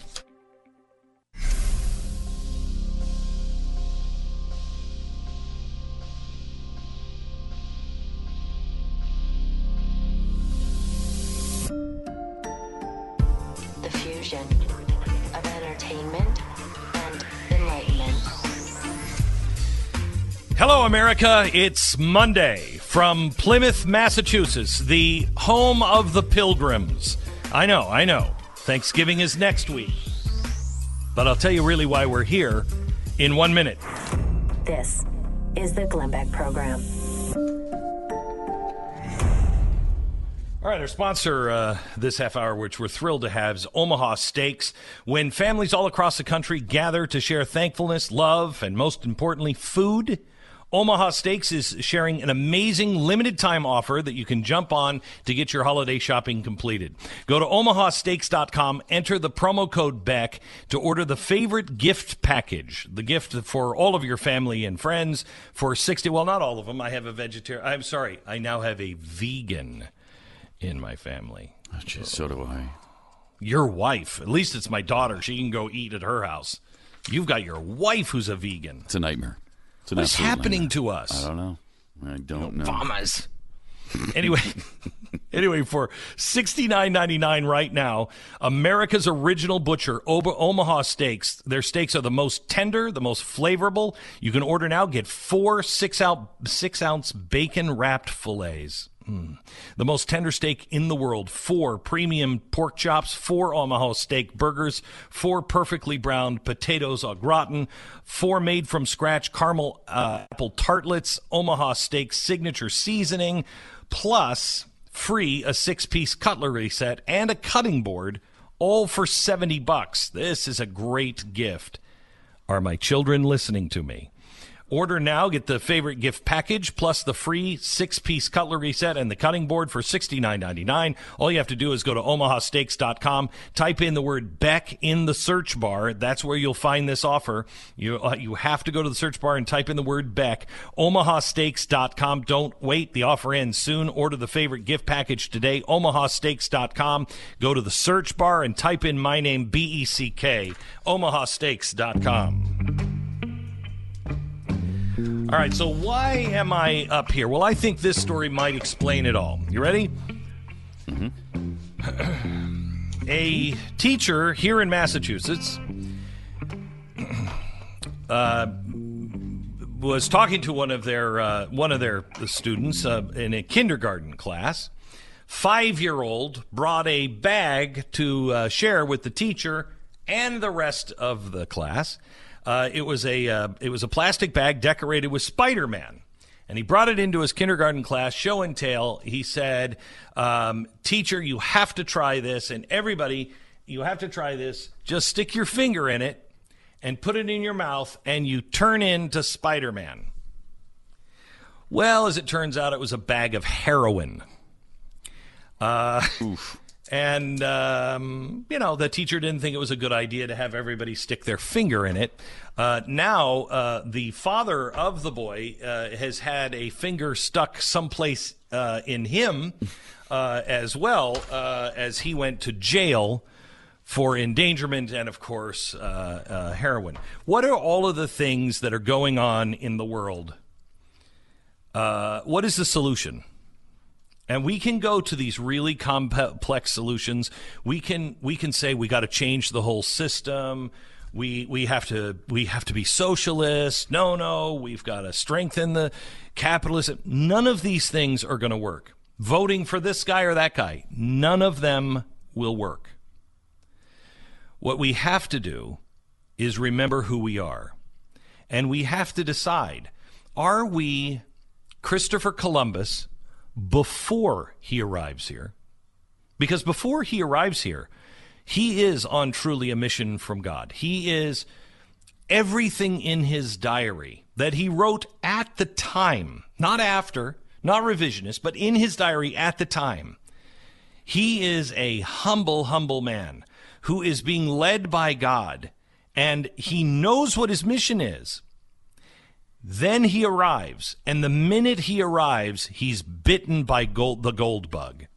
By the time he finally walks on the actual Americas, he's so deeply down with the gold bug, it's a horror show. But are we Columbus after he arrives or before he arrives? Are we Jamestown? Did we come here for the gold and for the riches and for the fame and the titles and everything else that would be bestowed upon us?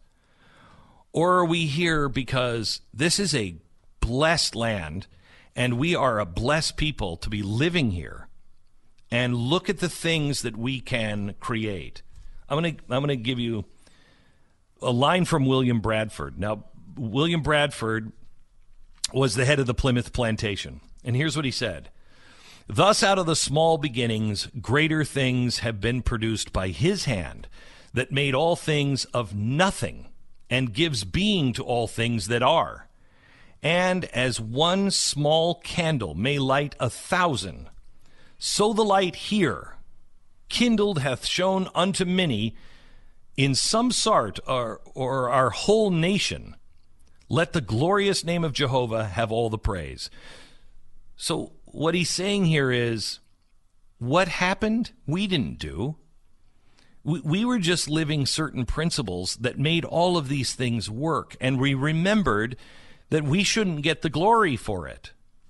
That we're just the ones who just happen to be lucky enough and loyal enough to those principles and he who gave those principles to us, to be able to use those principles and make something out of nothing, as he does.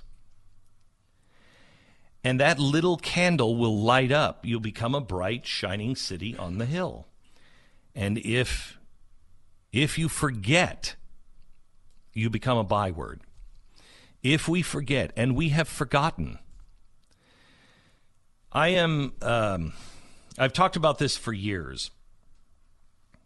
But I don't think it could be any more important than this year. I'm here in Plymouth, Massachusetts,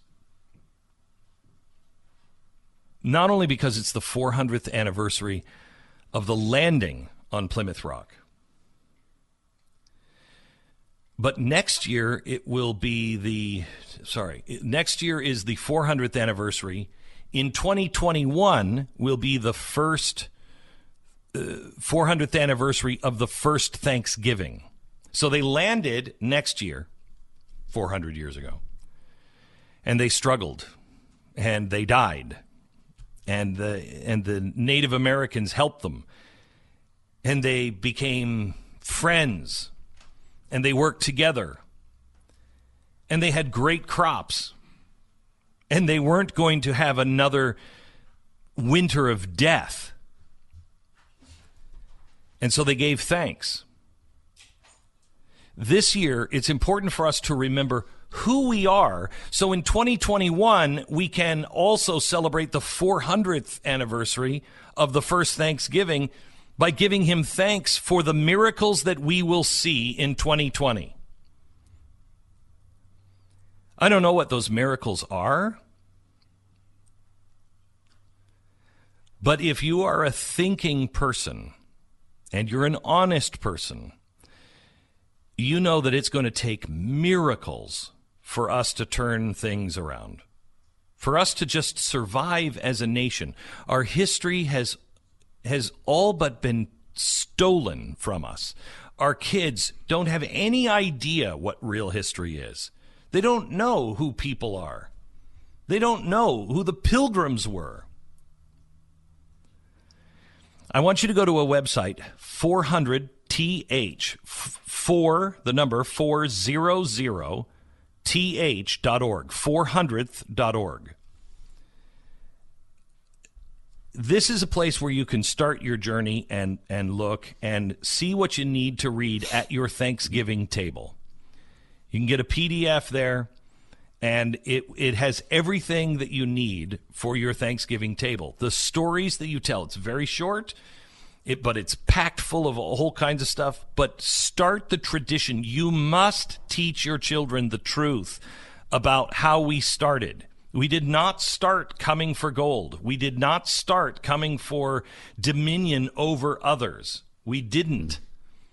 In the room that I'm sitting in right now, this is where the first treaty with the Native Americans began. In this room, on this spot.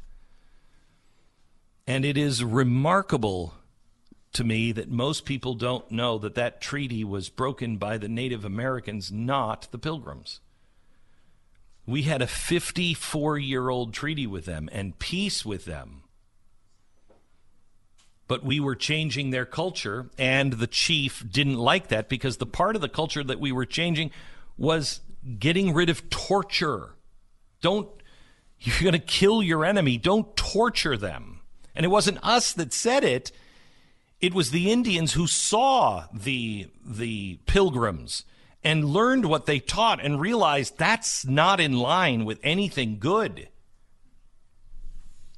And that's why the Native American chief had to go to war with the Pilgrims. But the Native Americans are part of our story, and they are a part of the healing of our nation. And so I urge you to go to 400th.org, and you'll see books about the Pilgrims that you need to share with your kids, and everything else. And you are responsible for it, because nobody else is going to do it. You are responsible. They will not get this from school. They most likely won't even get it from church. You are responsible for keeping this story alive. That explains why you're at Plymouth today. That doesn't explain what. So why were you at Gettysburg over the weekend? What was that about? I wonder. Yeah, I wonder. I wonder what that was all. So let me just tell you a quick story. All right. And without answering your question. The first Thanksgiving happened here, right around the front yard of where I'm sitting, this house.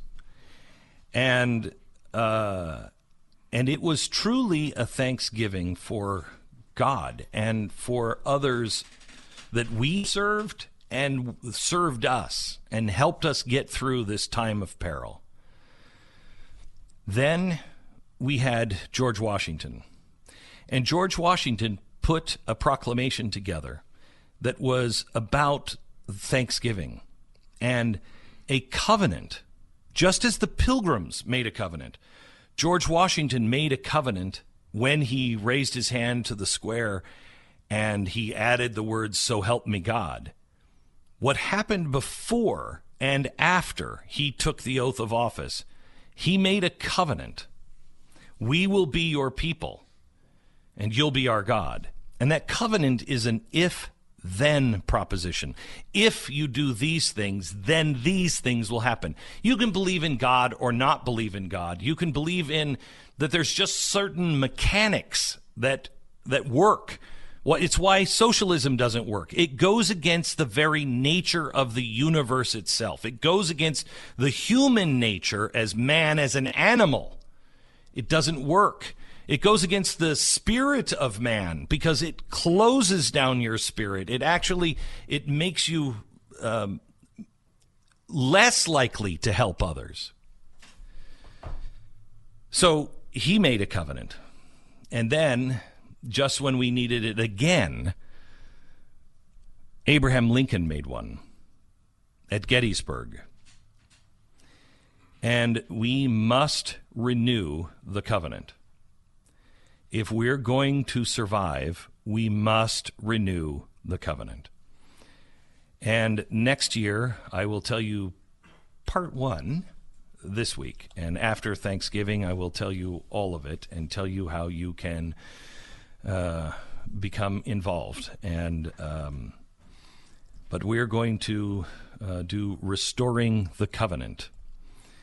And the part that we can announce today is we are going to be here in Plymouth, Massachusetts, in the last week of June of next year. And we're going to be here for the last few days on that weekend before the 4th of July. And we are going to be participating in and enjoying some of the things that the Plymouth Rock Foundation are doing to get us prepared to restore the covenant, to have us understand true history. If you're anywhere in this area next summer, I invite you to come to the 400th anniversary of the American pilgrimage in Plymouth, Massachusetts. It's June 28th through June 30th, 2020. And join us here. That's all I'm going to announce today. But I am telling you, this has been on my heart for a long time. And the miracles that have happened recently in the last 6 months to make all of these things come together have been astounding. So join us in Plymouth, Massachusetts next summer. I don't know if I would make my plans quite yet. Just put that on your calendar. Save the date because there's other things to follow. That's June 28th through June 30th. Save the date for next year. More in just a second. First, I want to talk to you a little bit about My Pillow. I stayed at a hotel here last night. I had to use like 17 pillows. It was had 2 beds in it. I had to use like 17 pillows because they were all like these ridiculous pillows. I miss My Pillow. I miss My Pillow. I miss my sheets from mypillow.com. You know, I talked to somebody who used to travel with the royals, the Saudi royals, and they used to, they still do. They would bring their entire bed on the plane and then take it to the hotel where they were staying. And I was like, that's ridiculous. Oh my gosh, if I had the money like they had, I'd be traveling with my bed too. Don't kid yourself. Anyway, if you'd like to crack the code on sleep, get a My Pillow. Get their My Pillow sheets. And right now they are doing something game-changing for the bathroom. Their 6-piece towel set, all made with USA cotton, extremely absorbent, yet still incredibly soft. You're going to get the 2 hand towels, the 2 bath towels, the 2 washcloths for 30% off with the promo code BECK. That's promo code BECK. Go to mypillow.com, click on the new radio listener specials, get 30% off the 6-piece towel set and deep discounts on all other My Pillow products. Enter the promo code BECK, 800-966-3117. Get these radio specials right now, mypillow.com. We break for 10 seconds, station ID.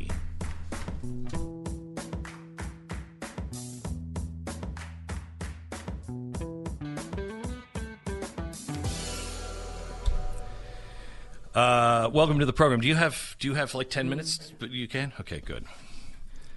So, Pat, have you been to Plymouth? Never, no. It is stunning. It's like, have you ever been to Nantucket or Martha's Vineyard? Pretty much every weekend, Glenn. Okay, yeah, right. No, have you never been? Never been. Okay, so I've been, and imagine that place without all the snobs. Really? Wow. Yeah, that's nice. That's like this place. It is so beautiful. I can't even imagine. There was a nor'easter that blew in. It's a little cold here right now, but I can't imagine what this place is like in the summer. It is really, really beautiful, and just a great little town right on the water. What I can't imagine is they came in December. The Pilgrims came in December on this boat, and they lived on that boat in the harbor during the winter. I can't get my arms around the smell of that boat in the first place. Oh, man. But I also can't imagine living in the harbor on an open boat in this weather. Oh, yeah. Can you imagine our wives under those conditions? I'm burr. I mean, if it's 70 degrees in our house, burr, I'm cold. It's cold, burr. If they had conditions like that, so much. Man. You know what? Can I tell you something? There comes a point in a woman's life where they stop saying that, at least temporarily. Really? Yeah. Maybe every 10 minutes. I'm boiling hot. I'm boiling hot. I'm boiling hot. Then 10 minutes later, it's I'm freezing. I'm freezing. Yeah. However, I enjoy those 10 minutes when she's not saying I'm cold. Yes. How did these guys get women onto the Mayflower? Crazy. You know how cold it's going to be? One question I do have, and maybe you know the answer to this, Pat. Why would they leave 60 days before winter? It took them 66 days to get here. Yeah, that doesn't make any sense at all. Plan ahead a little bit. What do you Right? say we go in April? Right.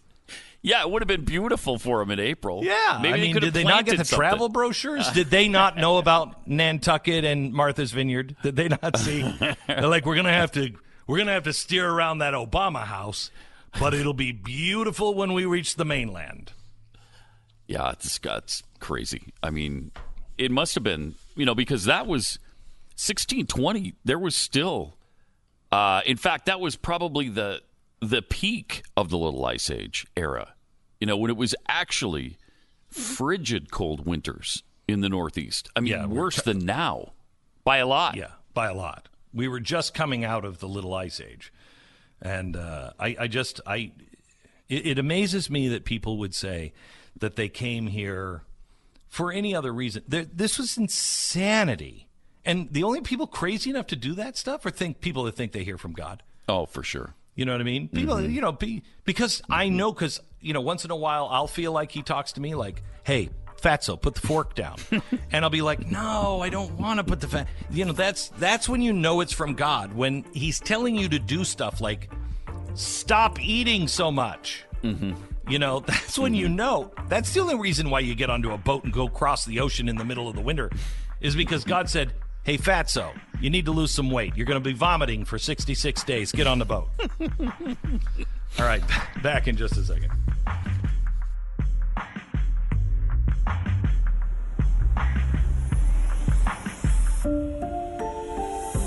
This is the Glenn Beck Program.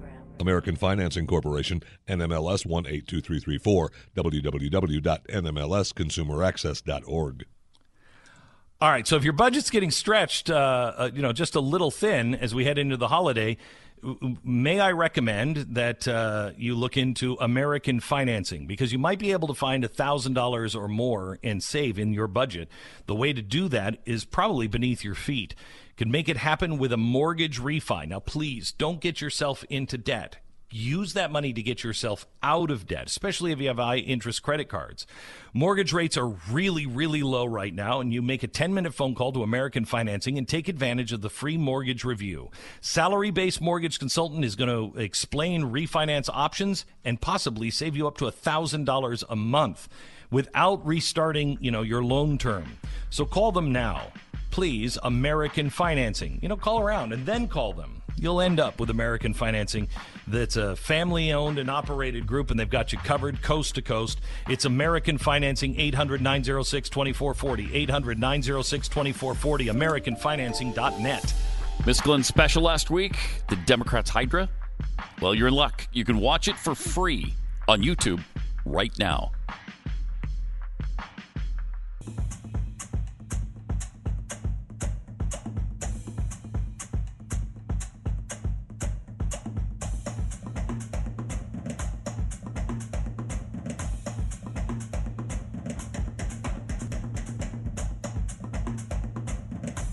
This is the Glenn Beck Program. Welcome to it.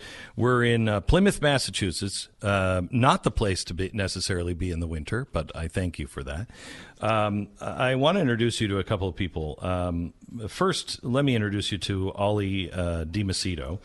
I met Ollie yesterday, and I want you to, as you're listening in your car or wherever you are, I want you just to realize this This segment is about the impact of two normal people just like you who just wasn't necessarily thinking big.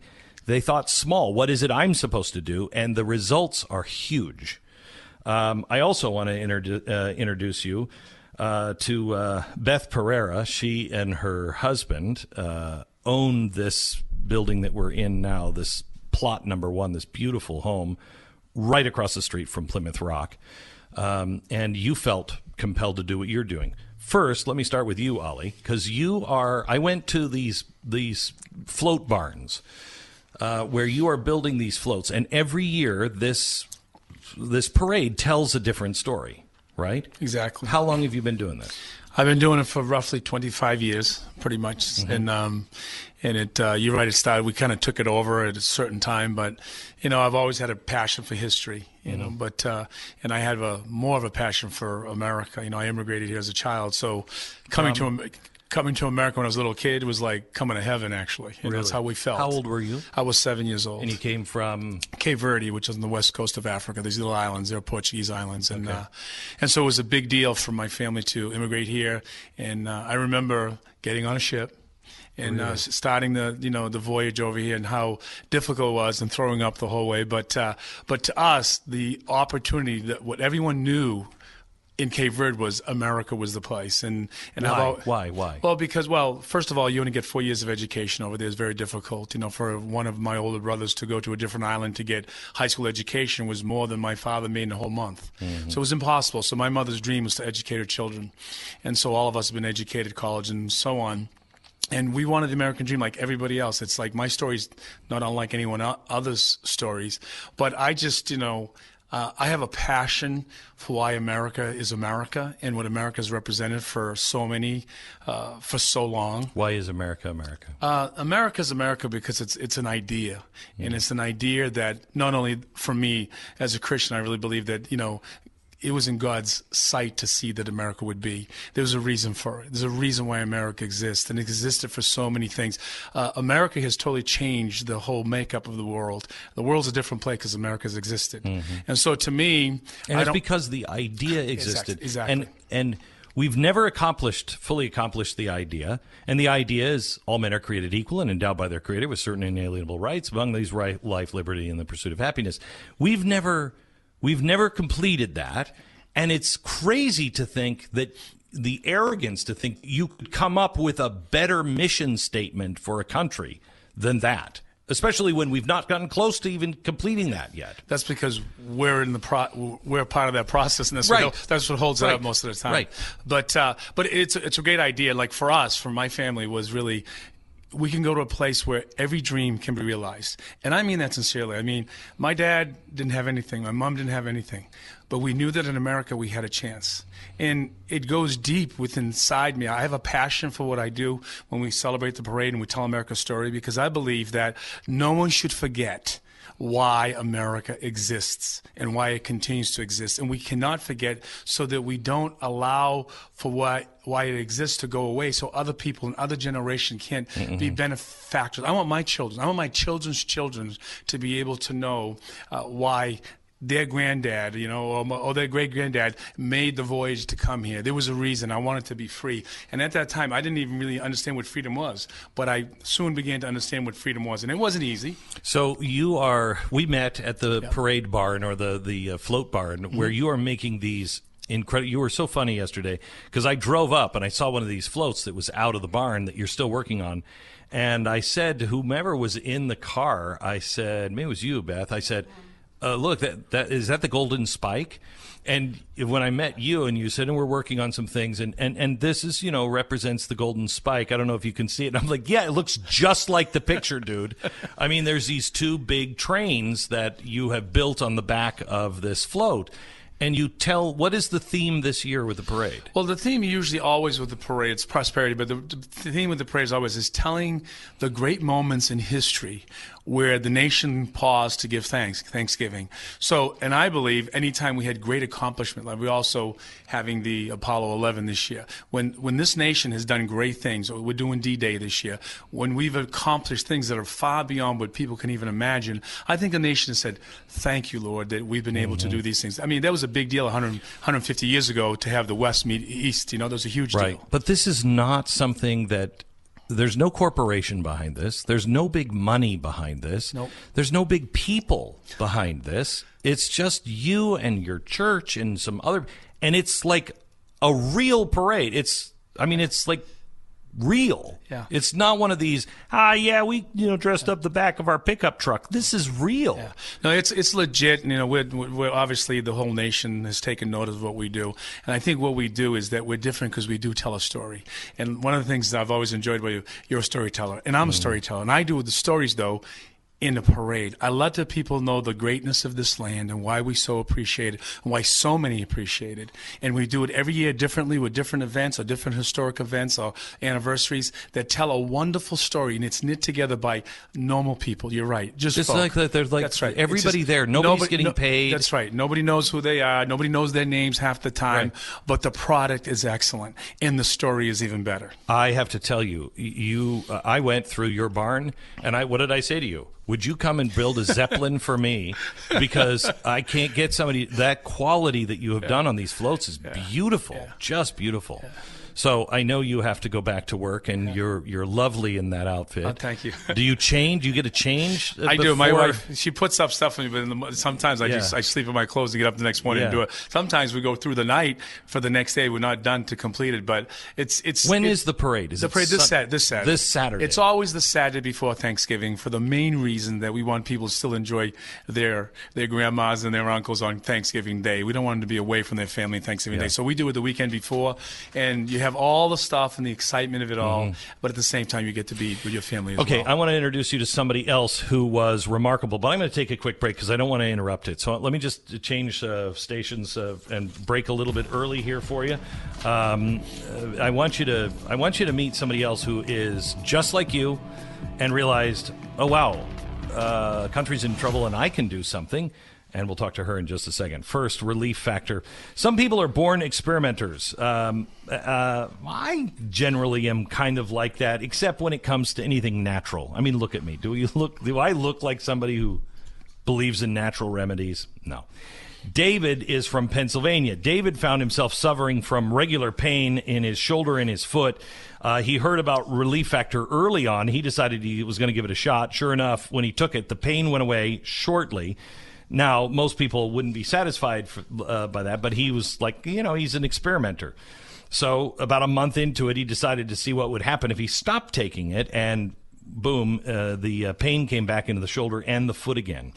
David learned his lesson. David does what I do now. He takes it every single day. He got back on Relief Factor. Within a week, his pain was gone again. Yours will be too. For 70% of the people who try it, you get relief with Relief Factor. If you want a drug-free, natural way to ease your pain and get your life back, it works for 70% of the people. So try their 3-week quick start for only $19.95. It's ReliefFactor.com. That's ReliefFactor.com.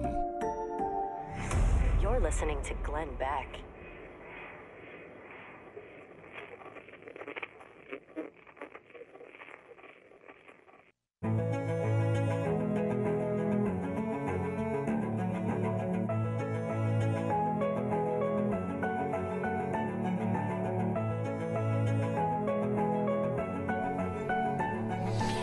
Beth Perara and her husband Jerry own this beautiful home that I'm sitting in on plot number 1 in Plymouth, Massachusetts. It's right across the street from Plymouth Rock. I had no idea you even knew who I was when I walked up on Saturday, and it was such a nice greeting. And the more I just love you and your husband, the more I get to know you two, you're not people that you think of as these movement people. I've been in the movement my whole life. You're just normal people that realize there's something I have to do. Exactly.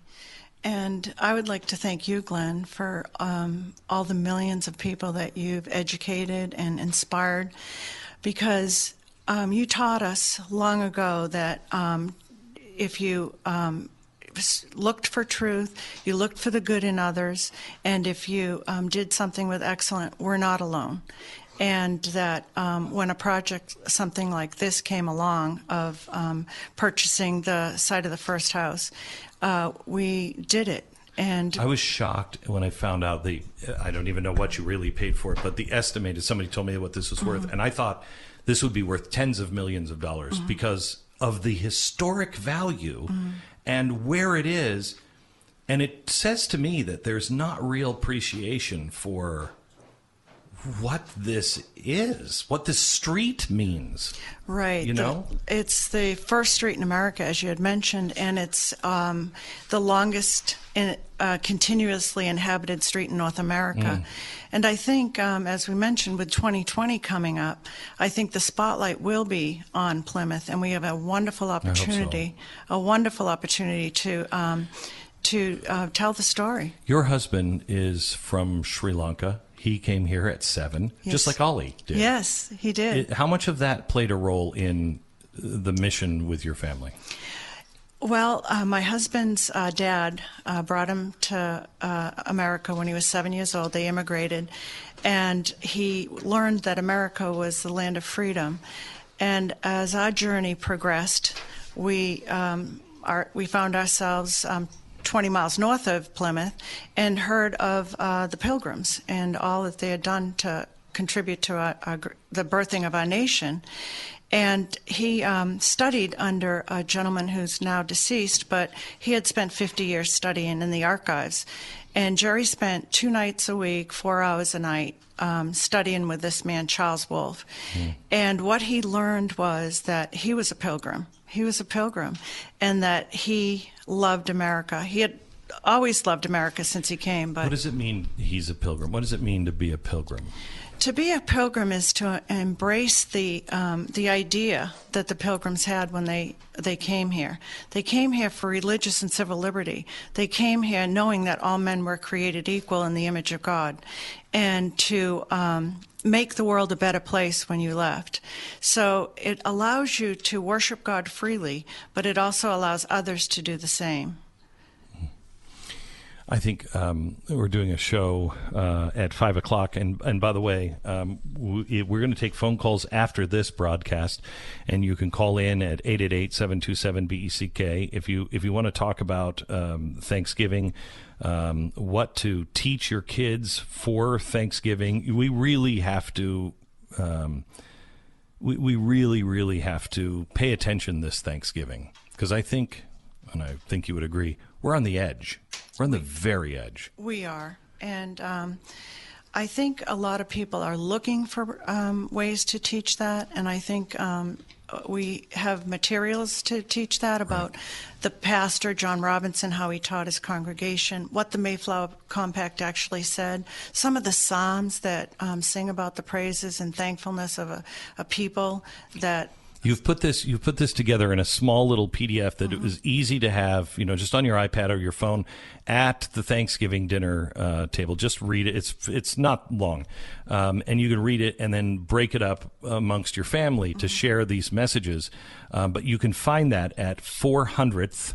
That's 4, the number 400th 400th.org.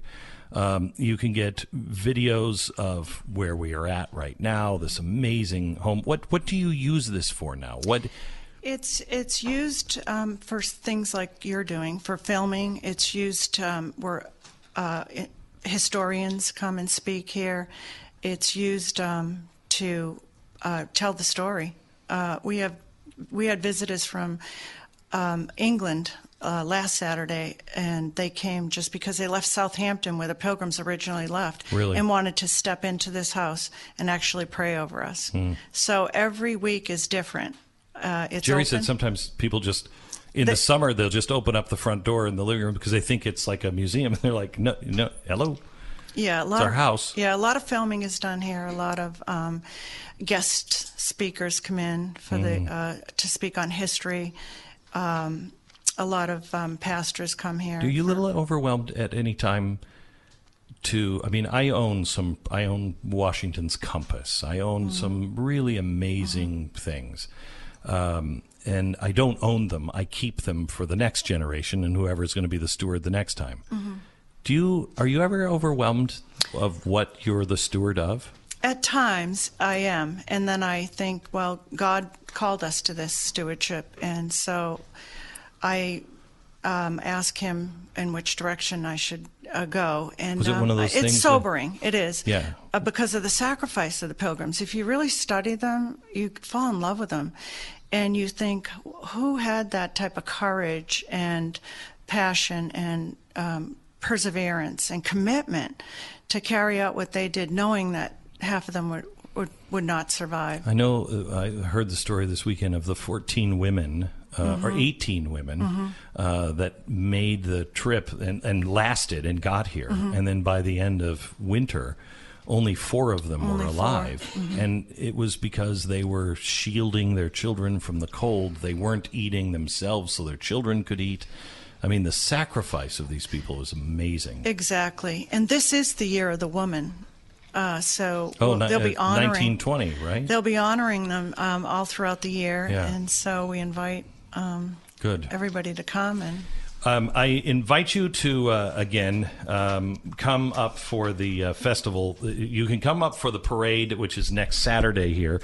If you happen to want to get involved, or you can donate it all for the parade, that's usathanksgiving.com, usathanksgiving.com. You'll find out all the information there. These are just regular people that are putting on this amazing event. If you want to get involved, great. If not, just come up. Also, this summer, there is something you can find out about at plymrock.org, Plym rock.org. We will be up here next summer. And also 400th.org, 400th TH. Go to that website now and get the documentations, get the things that you should be sharing with your family next week at Thanksgiving. This is the Glenn Beck Program.